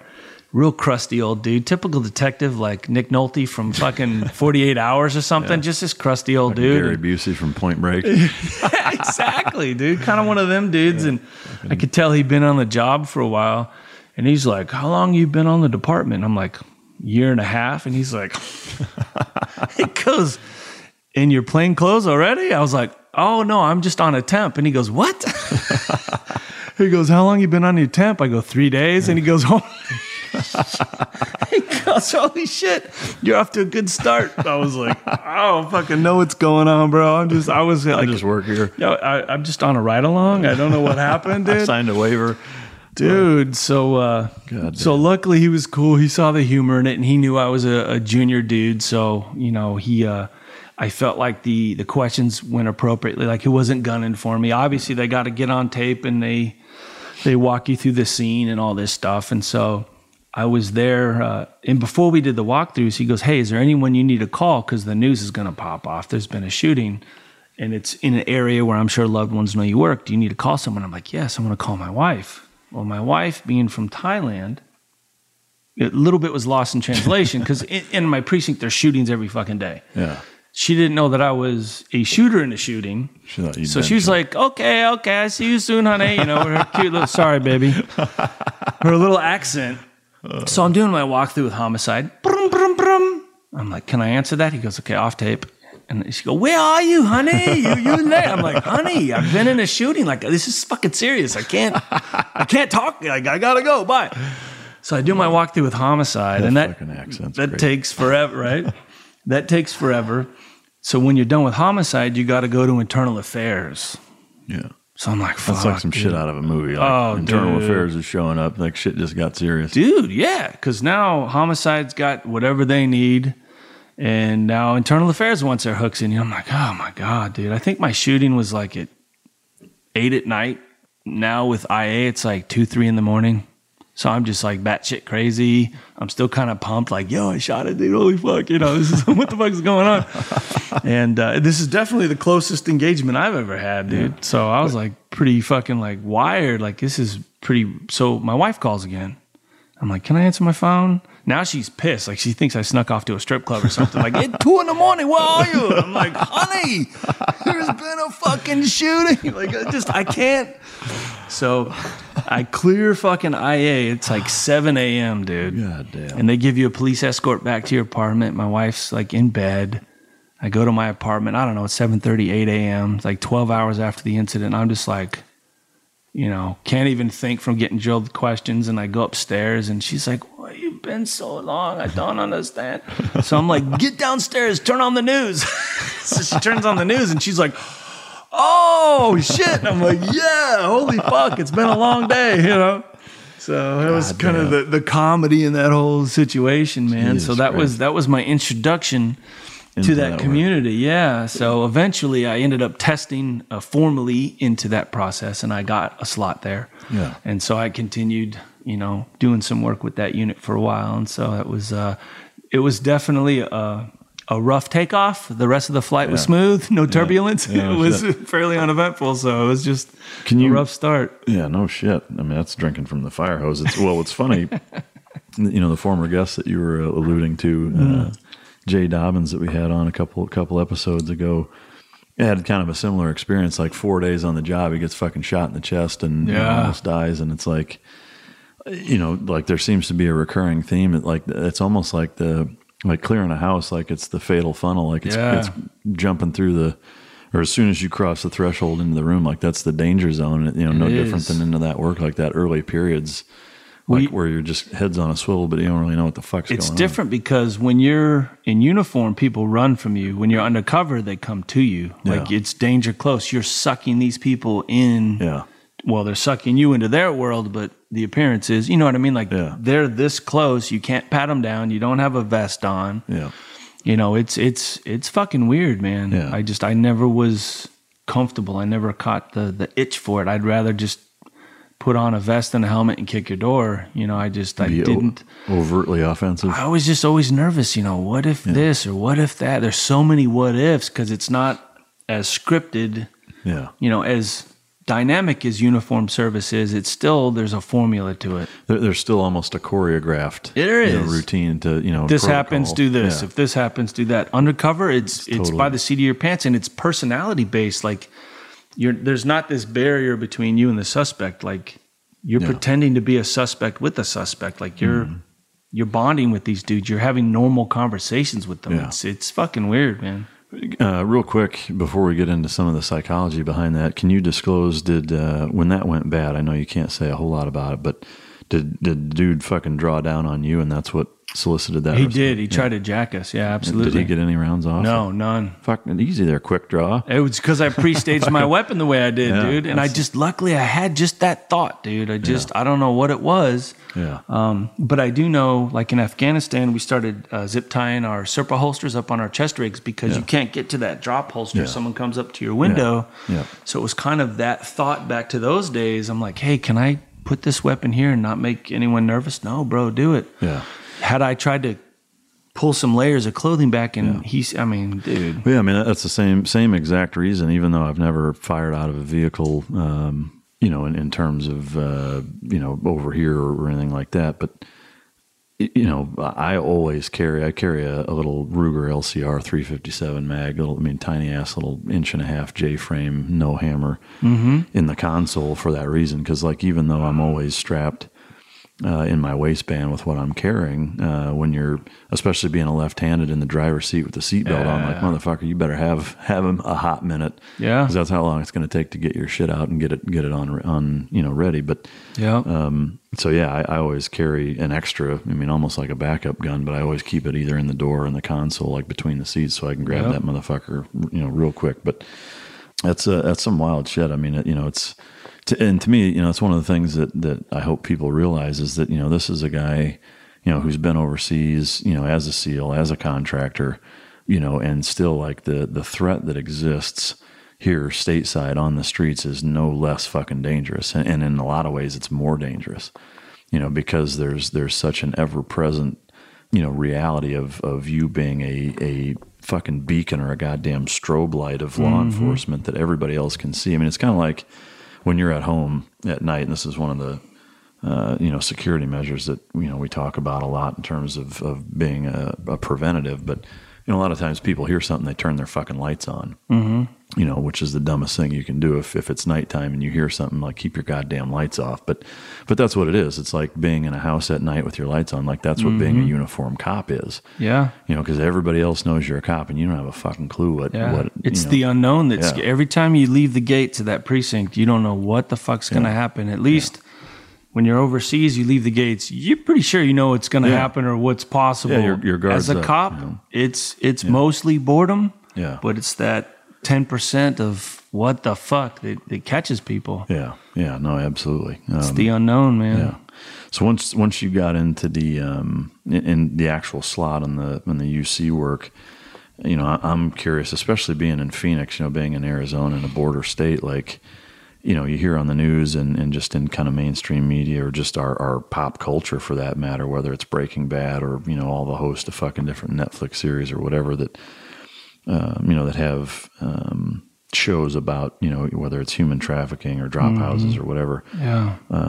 Being on the south side of Phoenix like that, like, that's a pretty fucking kind of a highway for bullshit. Like, can you share some experiences that you had that kind of stand out as, whether it's, cartel stuff or undercut, whatever it is, like that, that people would be interested in hearing about that you've dealt with. Yeah, definitely. So when I was on my detail, I caught a whisper in the hallway about camouflage and night vision. I was like, what? You could do that as a cop? Like, what the fuck is this? Yeah. So they said, well, hey, it's this detail that does this. Basically, they're stalking motherfuckers in the desert. And I'm like, what? As a fucking cop, dude? Holy shit. Like, who do I need to call? Yeah. So they give me the dude's name and number. So I call this dude out of the blue because I'm so pumped. It's night vision and camouflage. You had me. So I call this dude, and he's basically like, who the fuck are you, and how'd you get my number? And I said, well, I'm assigned to this squad. And he goes, who's the sergeant? So I told him, and he goes, all right, let me call you back. So he called my boss, and my boss spoke well of me and told him my background. And so this dude calls me back, oh, you were a SEAL? He goes, yeah, okay, man. You know, you can come ride with us, see how you like it. And so it was a desert interdiction task force. Oh, shit. All like human trafficking? No, drug trafficking. Yeah. We were hunting the drug traffickers. Yeah. And so there's a system they have in a certain location that they use. And it was, I was like, holy shit. As a cop, we like, fuck, dude. It's like Border Patrol. Better night vision goggles than I ever had in the military or as a contractor. I was like, damn, dude, these guys are legit. So I had a good time with it.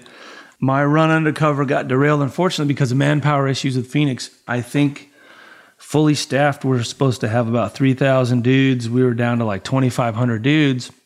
So they started downsizing specialty squads and putting dudes back in uniform. Yeah. So my unit was one of the ones that got axed and put back in uniform. So then it was like, you can't show me how the other half lives. Yeah. And then now I'm like back on the beat, like, oh, no fault of my own. You know what I mean? Like, you know, if you fuck up or whatever, guys get sent back to the street. Or if you promote, you got to go back as a sergeant and then go back to whatever unit. Yeah. So I was kind of bummed, like, dude, I was getting in a rhythm here. Like, you know, now I discovered this desert shit. And I wanted to make that my permanent home, you know?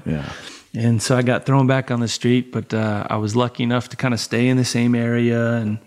And so, but I was a little bummed, like, damn, once you know, it's the dark side. Well, it'd be kind of like going from the teams back to the fleet. Like, do you know those guys get hotels and rental cars?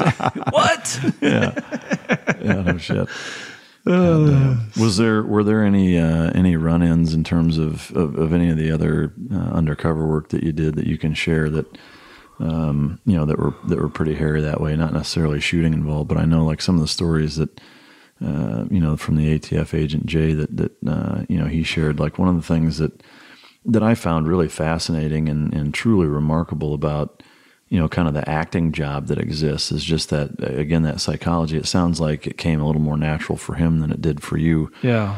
In terms of your desire to be more of an overt offensive type of application, but still, I mean, you spent some time having to gain trust. I mean, and to me, like whether it's street level shit or, full blown national, federal law enforcement level, like the application's the exact same. Like that process that exists is no different. And I'm curious, like what were some experiences that you had in terms of gaining people's trust and anything you can share as far as that goes that you can relate.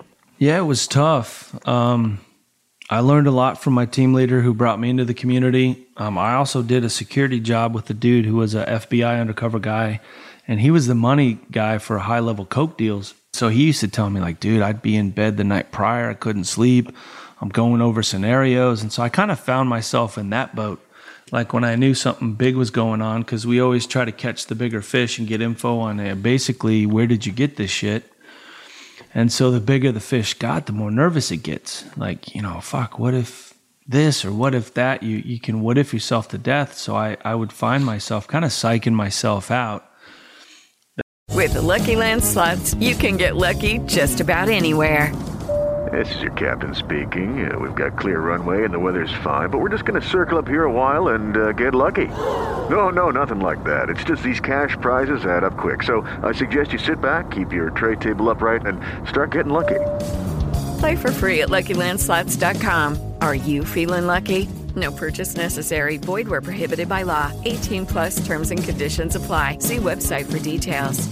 Judy was boring. Hello. Then Judy discovered ChumbaCasino.com. It's my little escape. Now Judy's the life of the party. Oh, baby, mama's bringing home the bacon. Whoa, take it easy, Judy. The Chumba life is for everybody. So go to ChumbaCasino.com and play over 100 casino-style games. Join today and play for free for your chance to redeem some serious prizes. ChumbaCasino.com. No purchase necessary. Void where prohibited by law. 18+ terms and conditions apply. See website for details.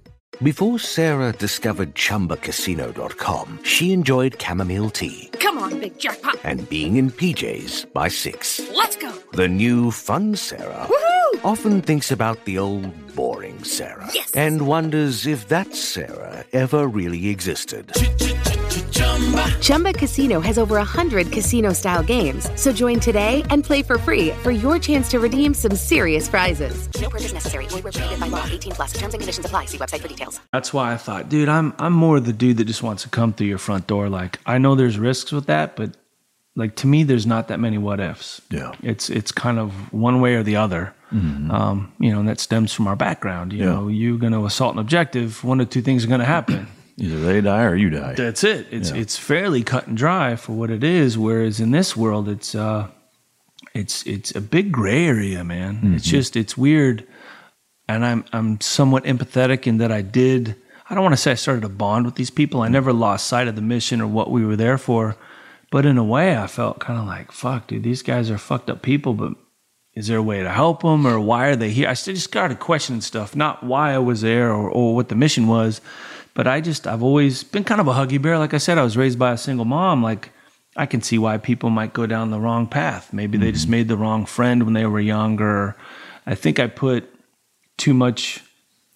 The proper word's not even emotion. I thought about the situations I was in a little too much. Mm-hmm. It wasn't so cut and dry to me because you're dealing with people that have families, maybe even have fucking dinner with dude and their family, or you know what I mean? Like you're pretending to be a bro.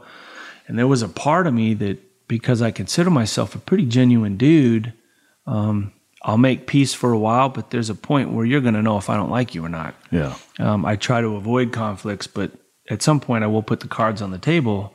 Whereas in this profession, you got a mission to accomplish, so you can't put your cards on the table. So for me, that was the most difficult part, is actually interacting with somebody's lifestyle, and then disrupting it. Yeah. So it was a different experience for me. Did you ever have conversations like that with fellow guys? Like, hey man, fucking like this dude, like, yeah, I know he's mixed up in some bad shit, but like, goddamn, like.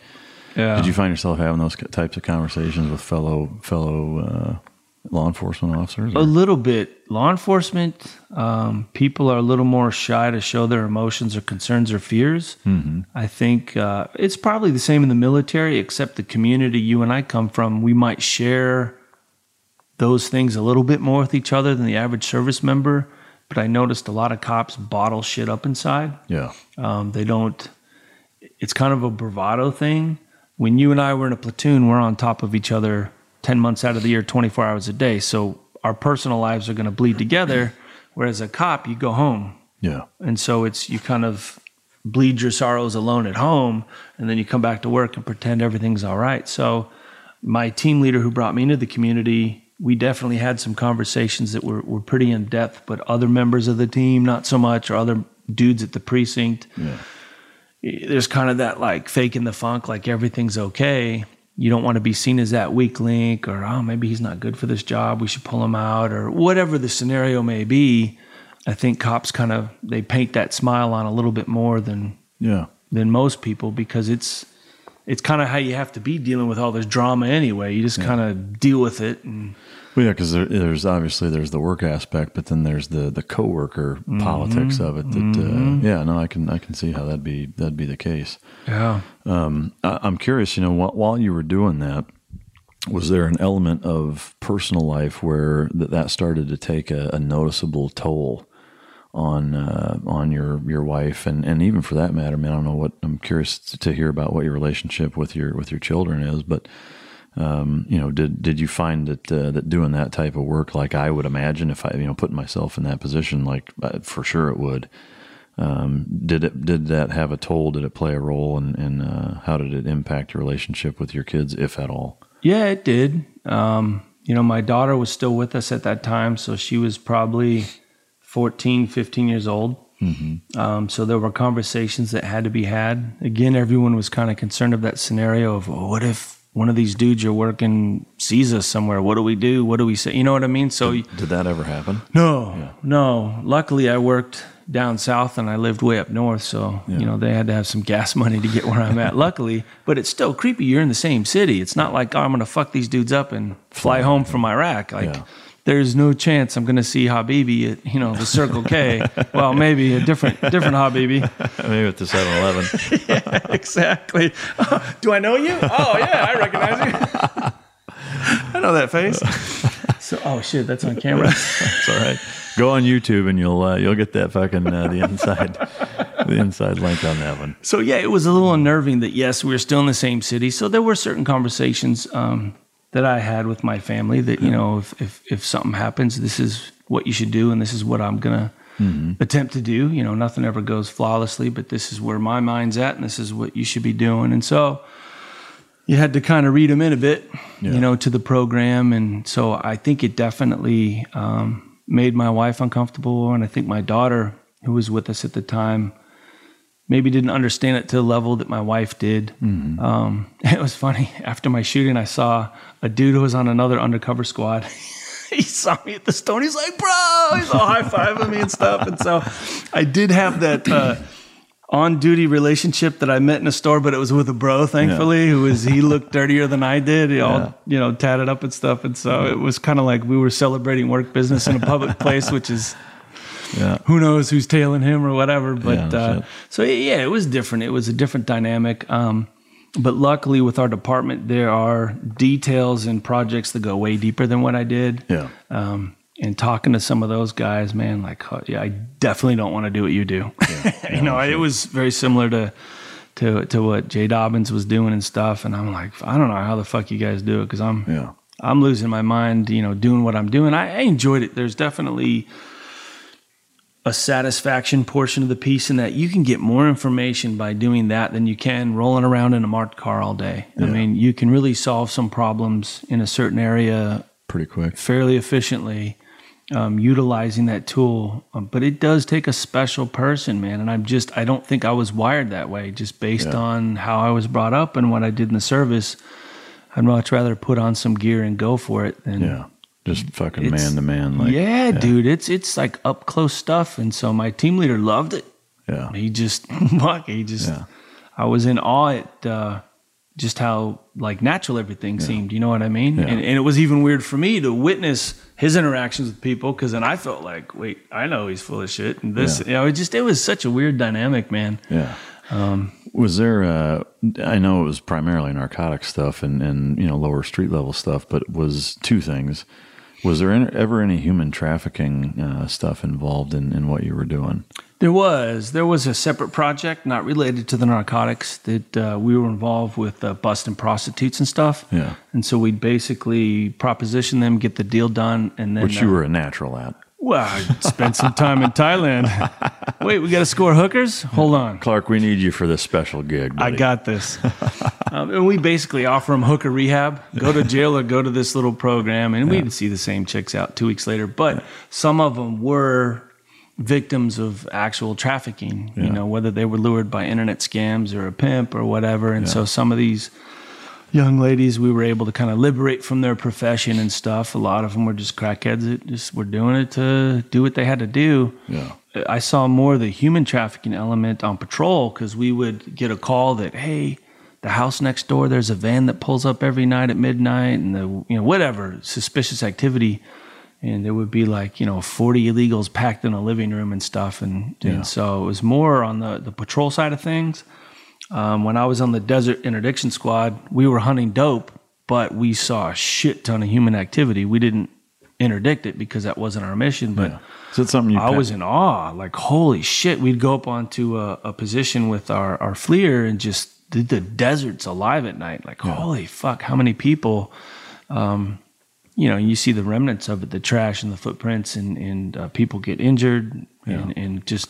I mean, I remember even just training in the SEAL teams out at our desert training facility out in, Eastern California, where you'd run into them occasionally, There was a couple instances where, you'd just stumble onto dead bodies, or there was one instance where it wasn't one in the platoon I was in, but we were out at Nylon at the time and doing, immediate action drills, IADs, big gunfight scenarios basically, and a dude got shot, because he was walking through an area that we were lighting up, not we again, as a community, I guess, but, or even at Laguna rolling up on people that had frozen to death or whatever. But, I know that corridor running up through Tucson up into Phoenix, there's a hotbed of activity. I'm curious, I know it was outside your lane a bit, but was there any other experiences on the human trafficking side coming up out of Mexico that stuck out as being experiences for you, or was it just primarily narcotic stuff?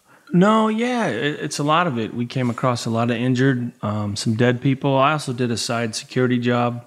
A family had a ranch north of Tucson, and so again, we had a lot of injured people coming to our compound wanting help, and so we give them water and call Border Patrol. Yeah. During the day, we would do a lot of tracking. You'd come across rape trees where you see bras and panties up in a tree where the coyotes will stop and have their way with the females of the... Goddamn, no shit. And so, yeah, you see stuff like that, and it's just like, God, dude, what these people go through, to get where they're going, injury, death, rape, Jesus, and then they're held in some small house in South Phoenix, and the coyotes will call their family and say, hey, instead of $2,000, it's now $5,000. They basically hold them hostage. So even on patrol, we would hit these houses and basically liberate these people from their situations. And God damn. So yeah, it's heartbreaking. You see the struggles that these people go through, and there's a lot of dynamics that happen out there in the desert. You have your traffickers that come through, but then you have your rip crews that are going to come through and just knock them off for their product, or hurt the people along the way, and then the cartels will counter that with other teams that will try to hunt the rip crews, and so it kind of becomes this tiered up warfare even amongst the cartel to get people in product across. God damn. And so, seeing things like rape trees, or seeing things like these drop houses where there's 40, 50, 60 people packed in a room in the conditions of nudity and shit, and so you kind of see that collapse of humanity. Like, man, it's almost like a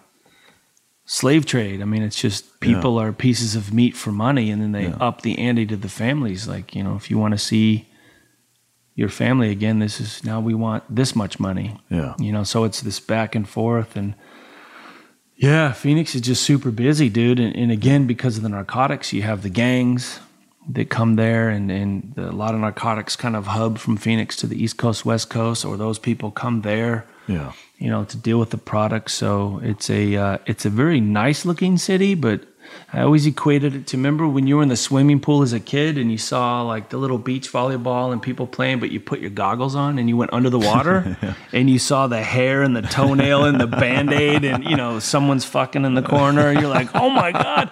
And then you peek back up and it's the beach ball and the birds. That's what Phoenix, huh? Phoenix. I think any big city's like that. Yeah. There's an underbelly to it. There that's is. Fucking pretty sinister. It is, man. And for me, it's interesting to hear kind of the intricacies and the layers of the drug trafficking route and how it intertwines, and that to me, it's fascinating to hear about what you call the rip crews, and it's similar to to terrorism or anything else in terms of there's a lot of, it's like a fucking onion, there's all these different layers that when you peel them away, there's a complexity there where it's not, super black and white. There's a humanity element of the human trafficking that's not black and white, and I think, we, on a political realm or variant, we talk a lot about, the border wall. And I mean, I'm a proponent of it. I think it just makes sense to have something there.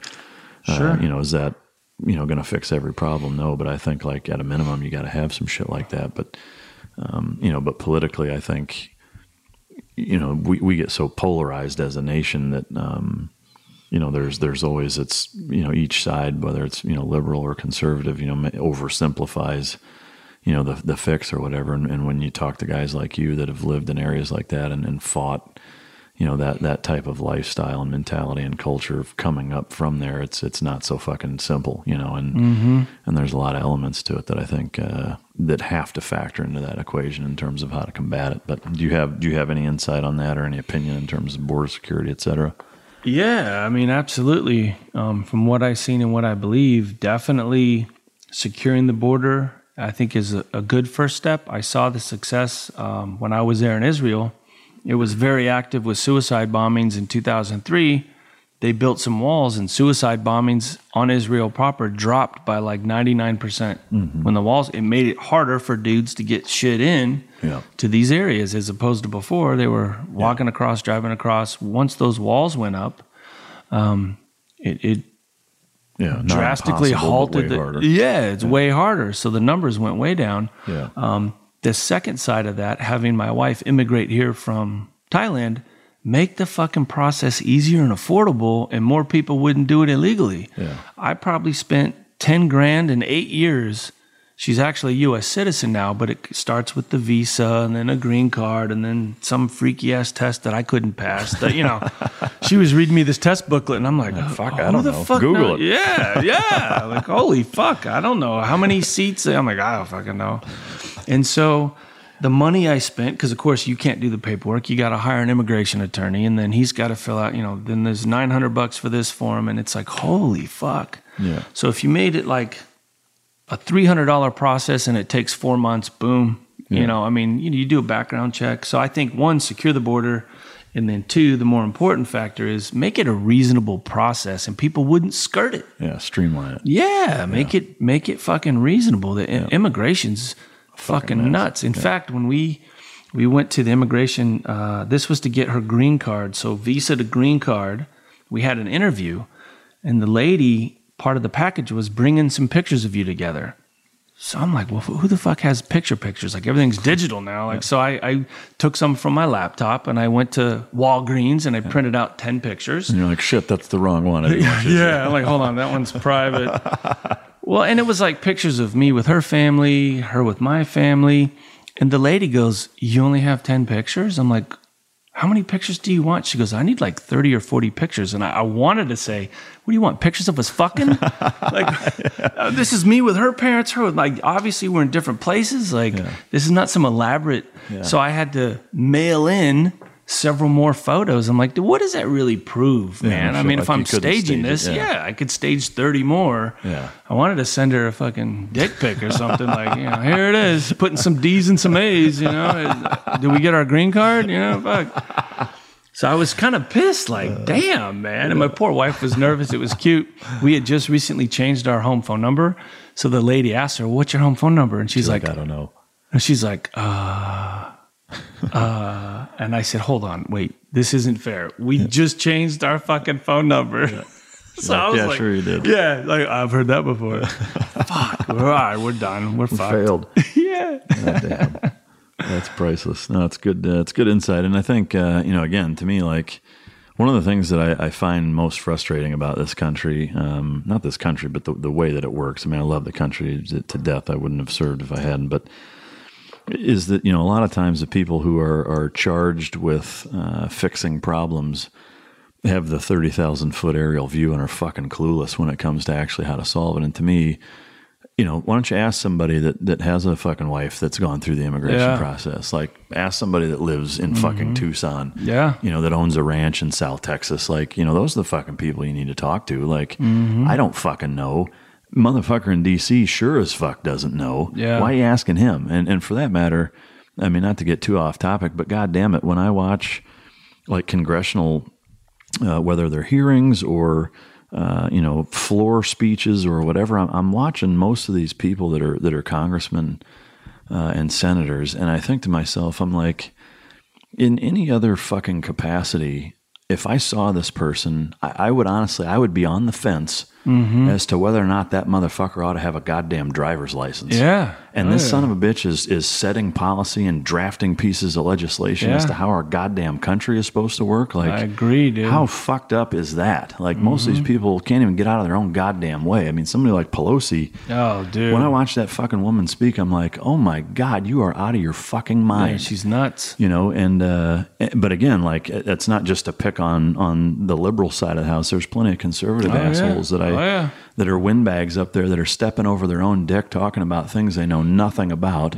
Rattling off a couple of spoon-fed talking points, and I'm just like, how the fuck are you in charge? Like, honestly, you ought to be sipping and sure watching Wheel of Fortune. I mean, they've been in this bubble for their entire lives, and dude, one of the things that you're getting near is when did our government get so fucking old? Like, I remember when we had to take keys away from grandma because she couldn't drive. That's what I mean. This motherfucker's in Congress writing laws like for 40 years. Yeah. Like, dude, you got some, dude, you got to go out to pasture. Like, you know, I mean, well, you know how old people get? They get stubborn in their ways and they start thinking weird shit. If there's an age cap on the bottom end, there should be an age cap on that upper end. Yeah, no shit. There's some geezers in there that are batshit crazy. Like, they're like the old dudes in the Muppets that are up there heckling everybody, dude. The fucking peanut gallery up there. Yeah, I mean, to me, it's mind-numbing. But, you know, to me, you know, on a broader perspective, my point with that is not to pick on old people.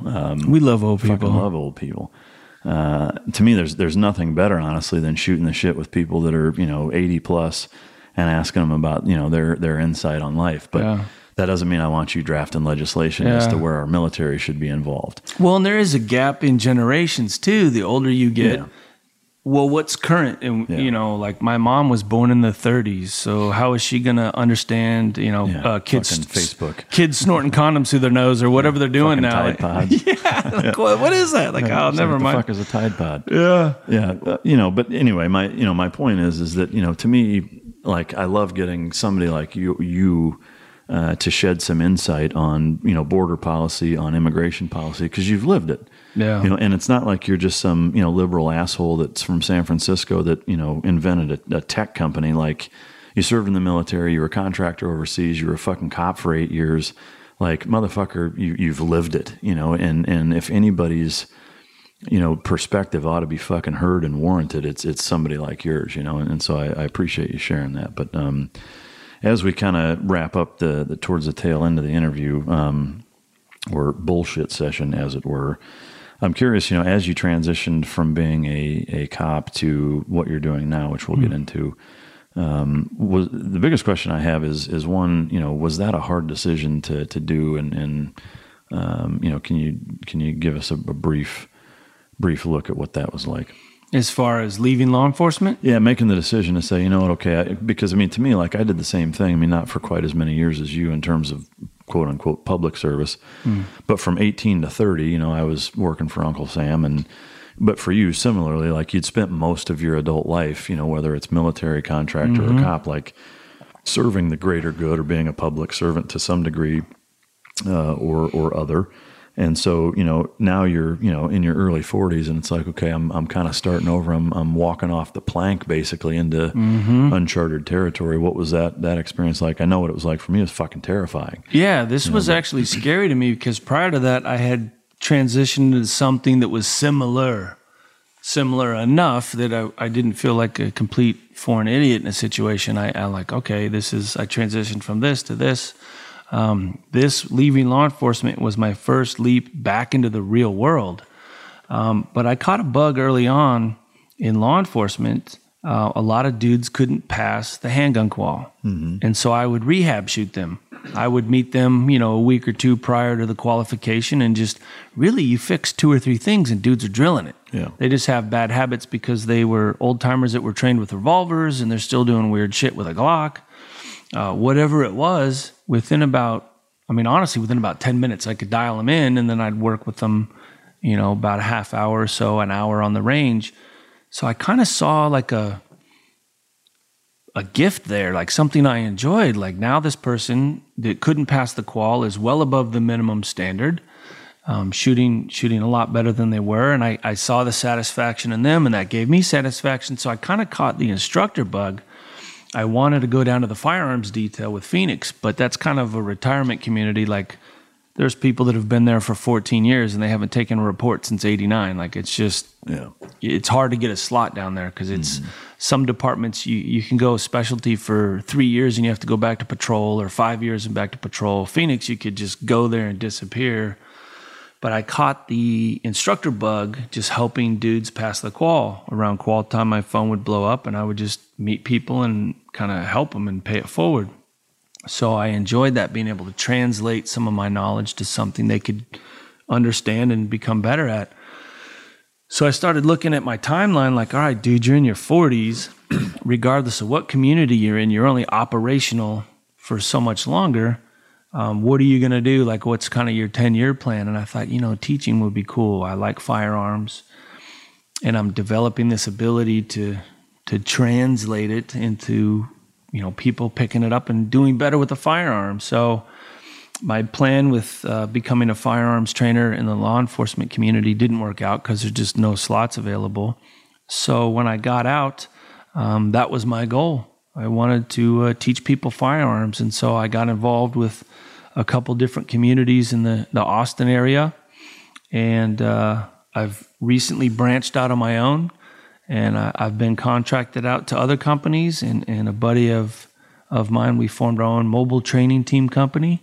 And so we've worked together for about a year and a half, me and my buddy JB.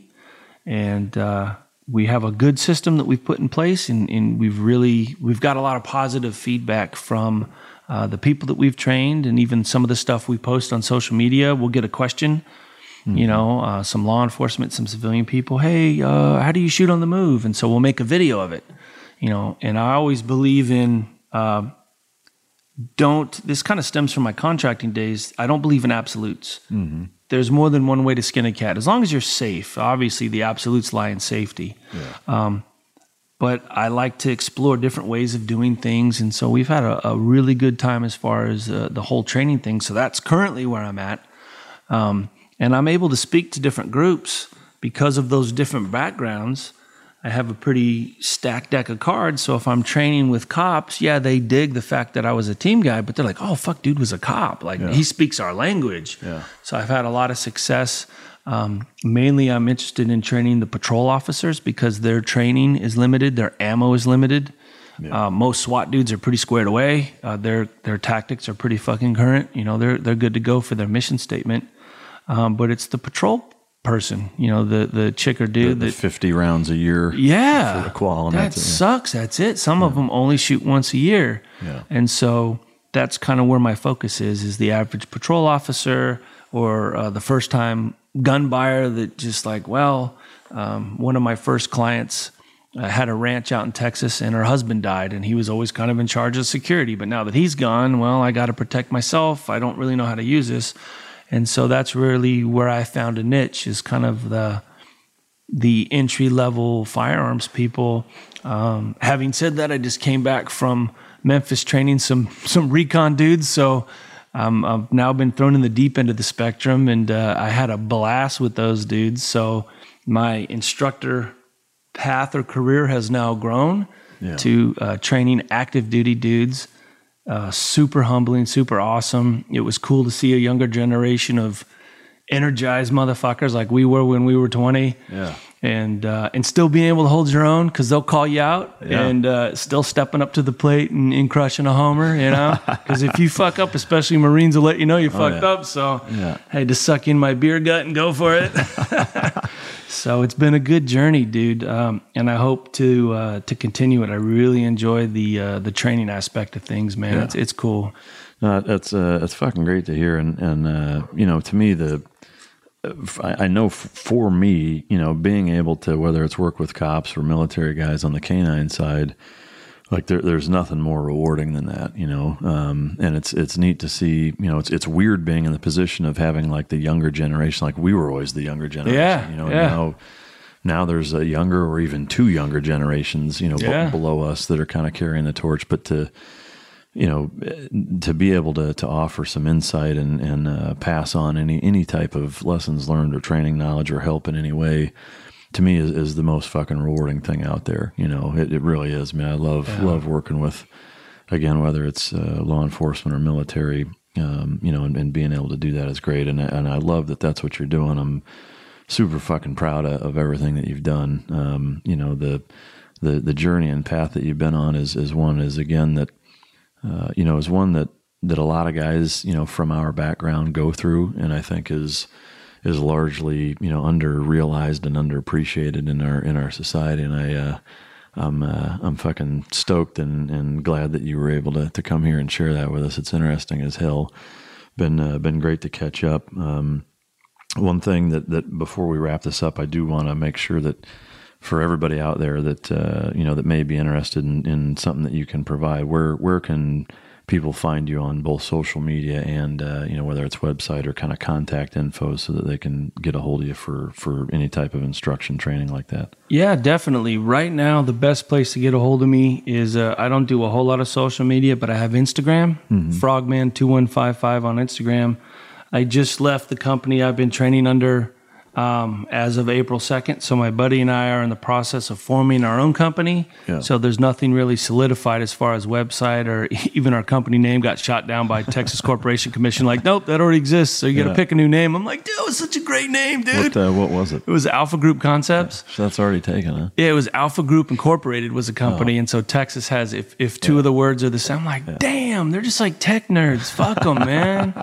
So I was like, me and my buddy's, he'll hate me for saying this, but he's a Marine with 2 Purple Hearts. I love to brag about his Purple Hearts because he gets so embarrassed about it. Like, he's just such a mellow fucking dude, but a super cool story. He's an awesome dude. And he's really big into the combatives. He pioneered the Marine Corps martial arts program. So together we cover a lot of bases. Yeah. He adds the combatives aspect, and I add the firearms. And of course we cross-train each other. So now both of our skill sets have gone way up because of each other. So if you contact us through my social media is Frogman2155. His is John.Badon, Badon. All right. Jean-Claude Badon on Instagram. And hit us up, send us a message. And now we are available for mobile training because I got a lot of requests like, hey, I love what you guys are doing in Austin, but shit, I live in Michigan, or whatever the deal was. So now we'll come to you. We just need to figure out the business plan of how many people need to get together so that we can pay for gas and all that stuff. So, and we'll link all of the contact info in the episode notes and all that on all platforms, whether it's iTunes or YouTube or whatever. So if you do want Clark and Jean-Claude Badon to Big Dong to show up and fucking rain some fucking pain on you guys, it's as good as it gets. But anyway, we'll link that up. The one thing before we finish this up, I just want to I like to ask of most folks, because I think it's important. It's one of the things I start every day with, is being grateful for shit. I write down 3 things that I'm fucking grateful for first thing in the morning. I think it's important, but I also like to wrap it up with just if there's something that kind of encompasses or a primary thing in your mind that you're most grateful for. What is that? Yeah, for me, it's simple, man. It's faith, family, and friends. Definitely, my beliefs have got me through some tough times. Family to me is huge. My upbringing with my mom, but currently my wife, Goose, you're out there. But seriously, she's held me. We've been together 14 years. Yeah. She was with me from Israel through all the other shit that we covered. Yeah. Being a cop's wife, she's been to several cop funerals with me and dealt with other things. And so my wife, my kids obviously have been huge. And then next to that is the brotherhood that I've accumulated, yourself included, that I've just been blessed. Like I can't believe I have a seat at the table. I'm just kind of that Forrest Gump dude that stumbles into shit. And so faith, family, and friends being the brotherhood, I've been very lucky. So those are the 3 things, that I'm grateful for, and I give prayers of thanks to. And just it's a good thing, man. It's super humbling. Yeah. Well, that's fucking great, man. I appreciate you sharing that. We're going to wrap it up here. One thing I do want to mention that we're going to do kind of off the scenes. We got some beef ribs smoking. We're going to indulge in them. We are going to include that on the YouTube video. Clark is also, like you mentioned earlier, a guitar connoisseur, as am I. So rest the fuck assured, the two of I, Jesus Christ. It's Latin, I think. I think that is. That's Hebrew, maybe. You can write. Is that the 2 of us are going to strap on our axes and fucking get after it on guitar here in a little bit. Nice. We are going to videotape some of that and throw that on YouTube as well to embarrass the shit out of both of us. It's going to be epic, rest assured. Yeah. I was trying to get Clark in a bite suit. I don't think that's going to happen, but maybe if I call him out hard enough, he'll do it. But anyway, so check out the YouTube video. We'll have some extras, some B-roll type stuff. Again, ribs and guitar and all sorts of good shit. But most importantly, for everybody out there listening, the success that Mic Drop has had has been absolutely overwhelming, humbling to say the least. The reality of it is that none of it would exist without your guys' support. And I will say this every fucking episode because I do appreciate the hell out of it. I do really enjoy doing this. It's something that I really didn't expect to enjoy doing to the level in which I do, but I will continue to do it as long as you guys want me to.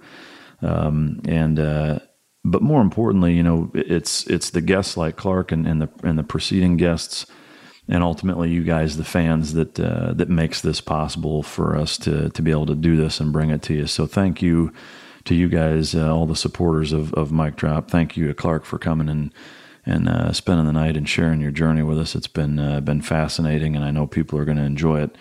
And you know, just you know, again, ultimately, I can't thank everybody enough. One real quick thing, in terms of the reviews, especially on iTunes, I've gotten some fucking hilarious ones that I will read at some point. But I am going to hold a contest where there's been a number of funny ones. If you we're going to do a contest basically between now and when the next episode drops, is to whoever can come up with what I view as the funniest. It's got to be funny. Like, it can't just be smart ass or whatever, or you know, blowing smoke. I'm not interested in having smoke blown, but just, you know, funny ones. There's been some hilarious ones. If you come up with you know, whatever the funniest thing you can come up with, we're going to have a Tricos package that'll be a book, t-shirt, coin, and some other good shit in it. You know, signed stuff and whatever, that whoever comes up with the one that has me laughing the most in the next 2 weeks is going to get that Tricos gift package. So go on there, rate it, review it, subscribe to it, the whole ball of wax, and we'll give some good shit away here. But anyway, Clark, my man, appreciate the fuck out of you coming. It's been awesome. Looking forward to the rest of the night. That isn't going to be on YouTube. And, I hope not. Yeah, that'll be on PornTube. But anyway, thank you for coming. It's been a pleasure. Thanks for everybody for listening. Until next time, we will see you shortly. And as always, this is Mic Drop. With the Lucky Land Slots, you can get lucky just about anywhere. This is your captain speaking. We've got clear runway and the weather's fine, but we're just going to circle up here a while and get lucky. No, nothing like that. It's just these cash prizes add up quick. So I suggest you sit back, keep your tray table upright, and start getting lucky. Play for free at LuckyLandSlots.com. Are you feeling lucky? No purchase necessary. Void where prohibited by law. 18+ terms and conditions apply. See website for details. Before Sarah discovered ChumbaCasino.com, she enjoyed chamomile tea. Come on, big jackpot. And being in PJs by 6. Let's go. The new fun Sarah often thinks about the old boring Sarah. Yes. And wonders if that Sarah ever really existed. Chumba Casino has over 100 casino-style games. So join today and play for free for your chance to redeem some serious prizes. No purchase necessary. Void where prohibited by law. 18+. Terms and conditions apply. See website for details. Judy was boring. Hello. Then Judy discovered ChumbaCasino.com. It's my little escape. Now Judy's the life of the party. Oh, baby, mama's bringing home the bacon. Whoa, take it easy, Judy. The Chumba life is for everybody. So go to ChumbaCasino.com and play over 100 casino-style games. Join today and play for free for your chance to redeem some serious prizes. ChumbaCasino.com. No purchase necessary. Void where prohibited by law. 18+. Terms and conditions apply. See website for details.